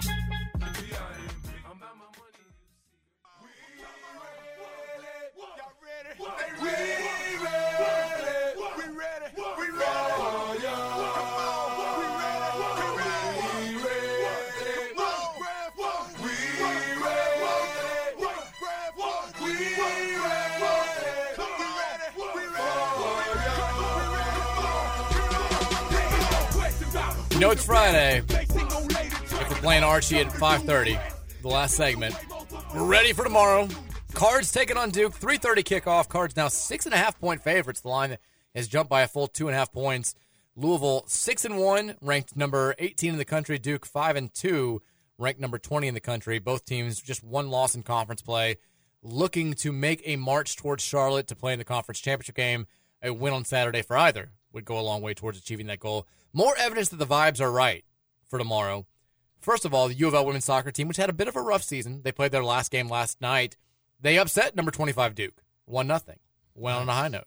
Go Cards. Also, just across the wire today, the U of L field hockey team, which is number 12 in the country, had been struggling a little bit, had lost 4 straight, just pulled off a double OT thriller victory over number 13 Boston College. I think we're good. Vibes are right. We're feeling good. We got the Charlie Strong, Joker Phillips picture back here. Rashawn's been great today. It's all happening. Big thanks to Rashawn Meyer spending some time with us here on a Friday. Rashawn, have you been partaking at all in the gambling since sports gambling became legalized in Kentucky last month? I have not. I feel like I would be like the fat kid opening the potato chips. So like once I eat one, I'm just going to gorge myself on them. So I have not downloaded an app. I have not partaken at all. Because I love sports too much, Mike. And this is the thing. I watch too many games. All sports. If I got in there and I went down that rabbit hole and, real-time betting and in-game parlays and all this stuff, I would probably end up just blacked out. I wouldn't even show up for my show on Saturday morning. I'd be, staring at my app somewhere. So I respect it. I've always kind of been the same way because I gamble on horses, but I never did sports betting at all. I did open the app. I created an account like in April because we were going up to a golf tournament, the Memorial in Columbus with friends. Yes. And like they were all going to bet like hole by hole as you're like watching the players in front of you. And I was like, I kind of want to do that. So, they have all those like free money apps, like $200 in free bets. So I did that while I was up there, made some money, took my money out, left. I had to leave like $30 in because it was too much of a withdrawal. And so I still had $30 left when gambling became legal in Kentucky. And this is how they hook you. They have all those like free bets, basically, where it's like bet $50 if the Lions score 1 point and you win $50. So I made like $150 that way. And then I've been doing well. But now I'm getting worried that I was getting a little too much into it. So I've kept things pretty surface level. I had a rough weekend in the NFL. I did bounce back last night because I was like, at the end of yesterday's show, I saw that Syracuse was only a 3.5-point underdog versus Virginia Tech. And I was like, this seems like a dummy line. This seems too good to be true. I'm all in on Tech. I'm hammering them. So I bet them, and then I went ahead and I was like, let's make an easy bet. I took Virginia Tech money line and parlayed it with the Bills money line. So I made money last night. So I'm feeling good going into this week. And we have, even if we don't, like, I'm still not the biggest gambler in the world. Trevor definitely is. But we've started our own segment because gambling has become such a big deal here locally. The Big X Big Bets of the weekend. And they've done very well so far, at least, speaking for myself. Trevor's all or nothing. We've done this for 4 weeks. The first week, we give 3 picks. The first week, he went 0-3. The second week, he went 3-0. The third week, he went 3-0. And then last week, not only did he go 0-3, could not have picked 3 worse bets. We're not remotely close. He had the Lions beating the Ravens straight up. They lost by $1 billion. Everything that he picked was terrible. I had my worst week. I still went 1-1-1. So for the season so far, Trevor's 6-6. I am 9-2-1. So we still given some. I had 2 perfect weeks in a row. They're ruined by last week. So we've still given away some pretty good picks. I have focused on college. Trevor focuses on the NFL. Here are my 3 Big X Big Bets of the weekend. NC State's offense sucks. That's the way that I'll start this. They suck. They've not scored a lot of points against virtually anybody. Clemson, for all their faults this year, still has a very, very good defense. The analytics back that up. They've been screwed a little bit because their offense has turned the ball over deep in their territory. But I think that the NC State over-under point total, the individual over-under point total of 16.5 is too high. I don't think they score more than 2 touchdowns against Clemson. I think it's very much a Clemson 24-13 type win. So my first Big X Big Bet, NC State under 16.5 points. I think Florida is a little bit of a fraud. They're not that well respected anymore. But only being a 2-touchdown underdog against Georgia, I get the Kentucky vibes. I took Georgia to cover the 13.5 against Kentucky, and they smacked UK 51-13. I feel like this is another game, a chance for them to flex, show that they are the best team in the country, despite Michigan getting all this love. I think Georgia covers the 14-point spread and does so pretty easily. And then I don't get this line at all. Tulane, ranked number 24 in the country. They're trying to fight for that New Year's Six Bowl bid that goes to the best group of 5 team. James Madison's not going to get it because they're ineligible. So Tulane needs some style points. They're playing a Rice team that just lost to UConn last week. They're a 10.5-point road favorite. I think Tulane covers the 10.5. And I think, like Georgia, I think they do so pretty easy. I think you can double that line, and it would probably be more accurate. Your bonus pick, I gave you the bonus pick of Minnesota straight up over Iowa last week. I think Arizona State is your upset special. I'm not going to tell you to pick them money line, but I think they absolutely covered the 6-point spread against Washington State. Arizona State has been better than their record would indicate. They've had a bunch of close losses. They score a lot of points. I think +6 is too much there. Trevor's picks. He sticks with the NFL this week, which is good. He needs to bounce back. He likes the Dolphins -9.5 points. He likes the Bengals as a 4-point underdog. And he likes the Colts as a 1.5 point. I don't like that at all, Trevor. I'm sorry. He likes the Colts as a 1.5 point underdog. His bonus pick is L.A. covering the 8.5 points that they're getting or that they're giving. So there you go. I'll post it on Twitter. We'll get all the picks out there. You can follow us if you want. You can fade us if you want because we had a rough week last week. But we're going to bounce back in a big way. This week, though, we are back with our Pick'em segment. Trevor sent his picks in. We're going to let Rashawn pick. It's the Card Chronicle Pick'em contest, or the Mike Rutherford Show Pick'em contest, I should say. And I've stormed back after trailing Trevor for most of the year. I beat him by a full 4 games 2 weeks ago. I beat him by a full 3 games last week, and I now have a commanding 5-game advantage over Trevor Kelsey in our Pick'em contest. We start this week, as we always do, with our high school game of the week. It's the oldest rivalry in high school football. It's male. It's manual. They're going at it for the, 287th time or whatever it is. They play a lot. They're both very good. They both have aspirations of winning a 6A state championship this year. Male versus manual. Rashawn Myers, who do you like here? You know what? I was out last night doing some karaoke, and the manual folks were in the building down at 21st in Germantown. So they were talking big smack, and they said they're going to have a big party after Manual gets it done. So even though my dad graduated from Male High School, I'm going to say the Manual Crimsons get it done. Trevor likes Male. This is a tough one. I mean, Manual, 6A is weird this year. You've got Trinity's been a lot better since they started the freshman quarterback, Zane Johnson. But they have a loss to Frederick Douglass, who's ranked, I think, number 3 right behind Trinity and Male. Manual beat St. X. St. X looked really good for a period of time. Male looked rough early on. Now they're hitting their stride. I think this is going to be a great game tonight. I think it's going to be very close. I hate to do this to the Ryan family if they're listening, but I'm going with the Male Bulldogs. I think they're the best team in 6A, and I think they show why tonight as they get ready for the state playoffs. We've got in college football tomorrow. We do the local teams. This is going to be the layup pick of the week because we do the local games. Indiana is on the road taking on Penn State at noon on CBS. Indiana's played a bunch of games on that. They were the first CBS 3:30 game for the Big Ten. They played on Big Noon Saturday against Michigan. I don't know how they keep getting these really attractive time slots, but they are playing on CBS at noon. They are a 32-point road underdog against Penn State. Any chance that the Hoosiers pull a shocker against the Nittany Lions tomorrow? Rashawn Myers, what say you? No, not even close. I get that when we beat them that Indiana wasn't the best team in the world. I'm shocked they haven't been at least more competitive than they have been because that defense looked pretty good against us and they looked pretty good against Ohio State in the season opener.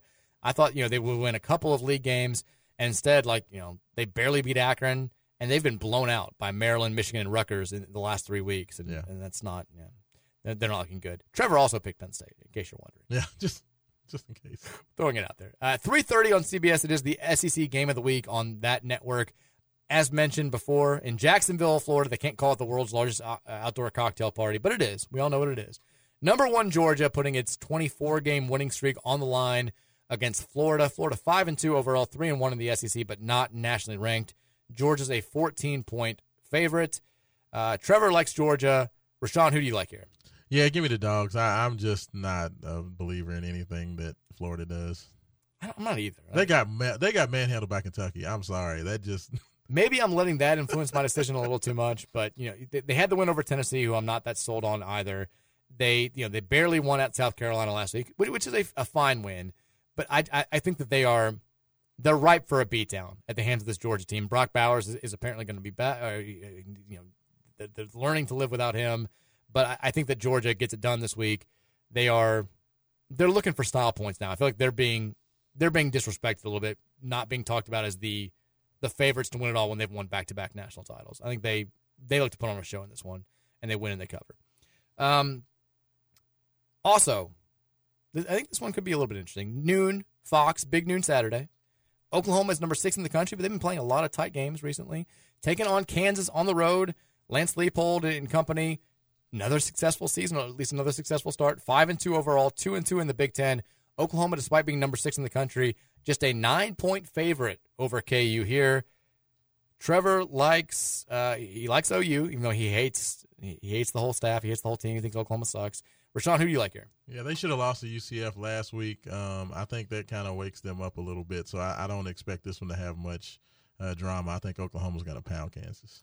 I don't think they blow them out, but I do think they win, and I think they cover. I'm going to say a narrow cover. They win by like 13 points, 38-25 or something along those lines. Kansas is not terrible. They'll make it interesting. And I think Oklahoma's a little bit overrated at number 6. I think they're still, I'm not going to say a fraud, but I think they've got a loss coming at some point. Those athletes at UCF kind of exposed them a little bit.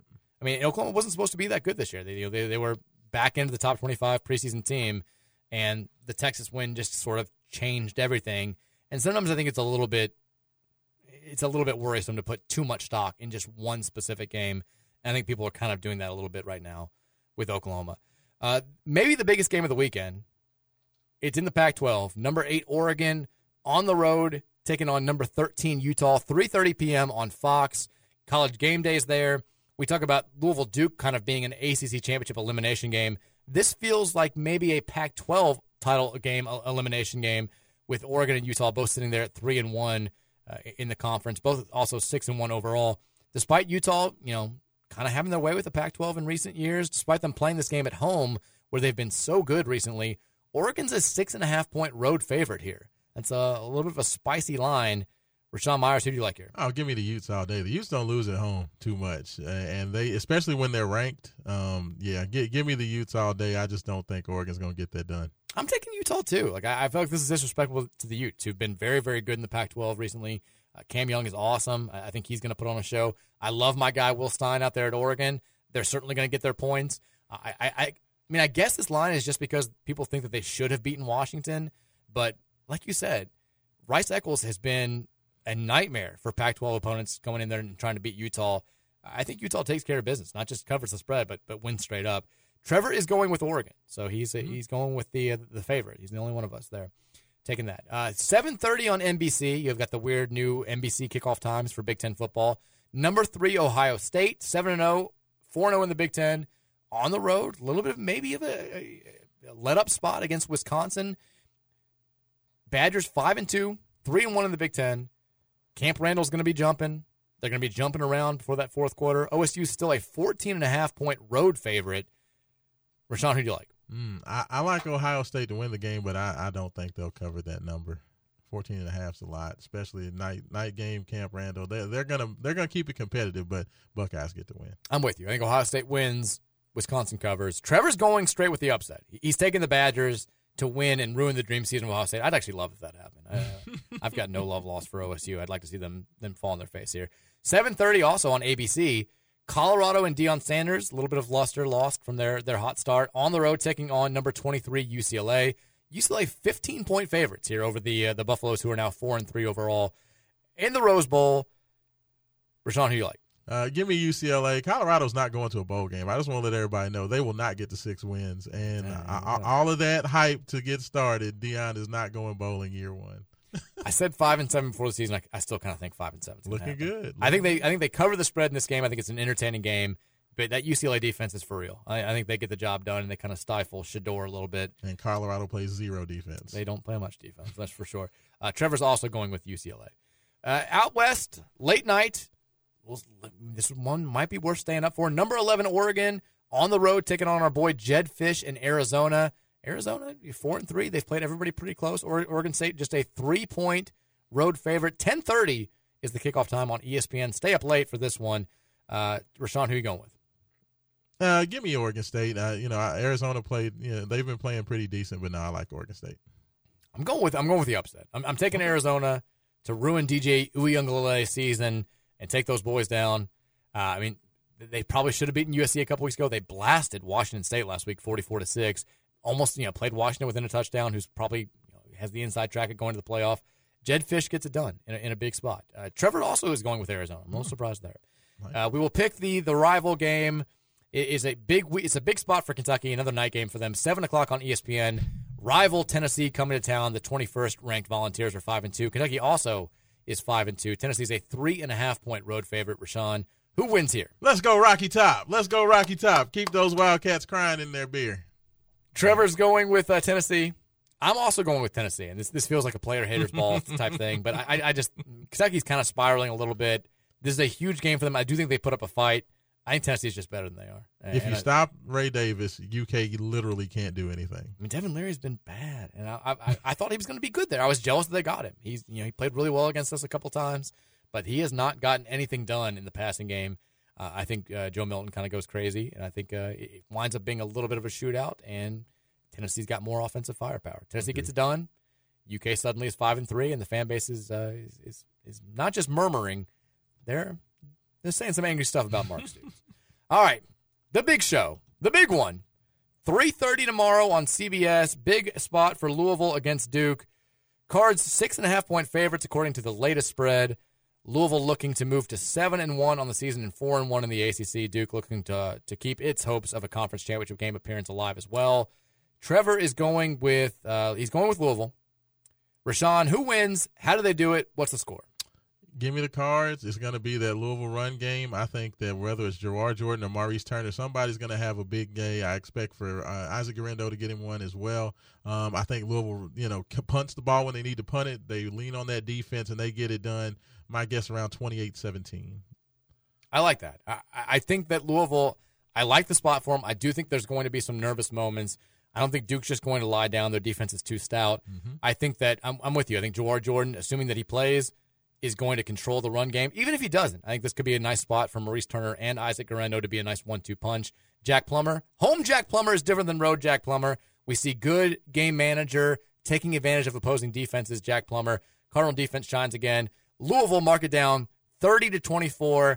We're talking about the dream season still being alive. We're talking about a conference championship berth still being alive. And we're seeing the Cards pop up in the top 15 of the college football playoff rankings next week. Rashawn, I've enjoyed it, man. I can't thank you enough for stopping in here. It was a blast. We have to do it again soon. Absolutely, man. Anytime, brother, anytime. All right, we're out of here today. Everyone enjoy the game tomorrow. Enjoy your weekend. We'll see you back here Monday at 3 o'clock. Go Cards, baby.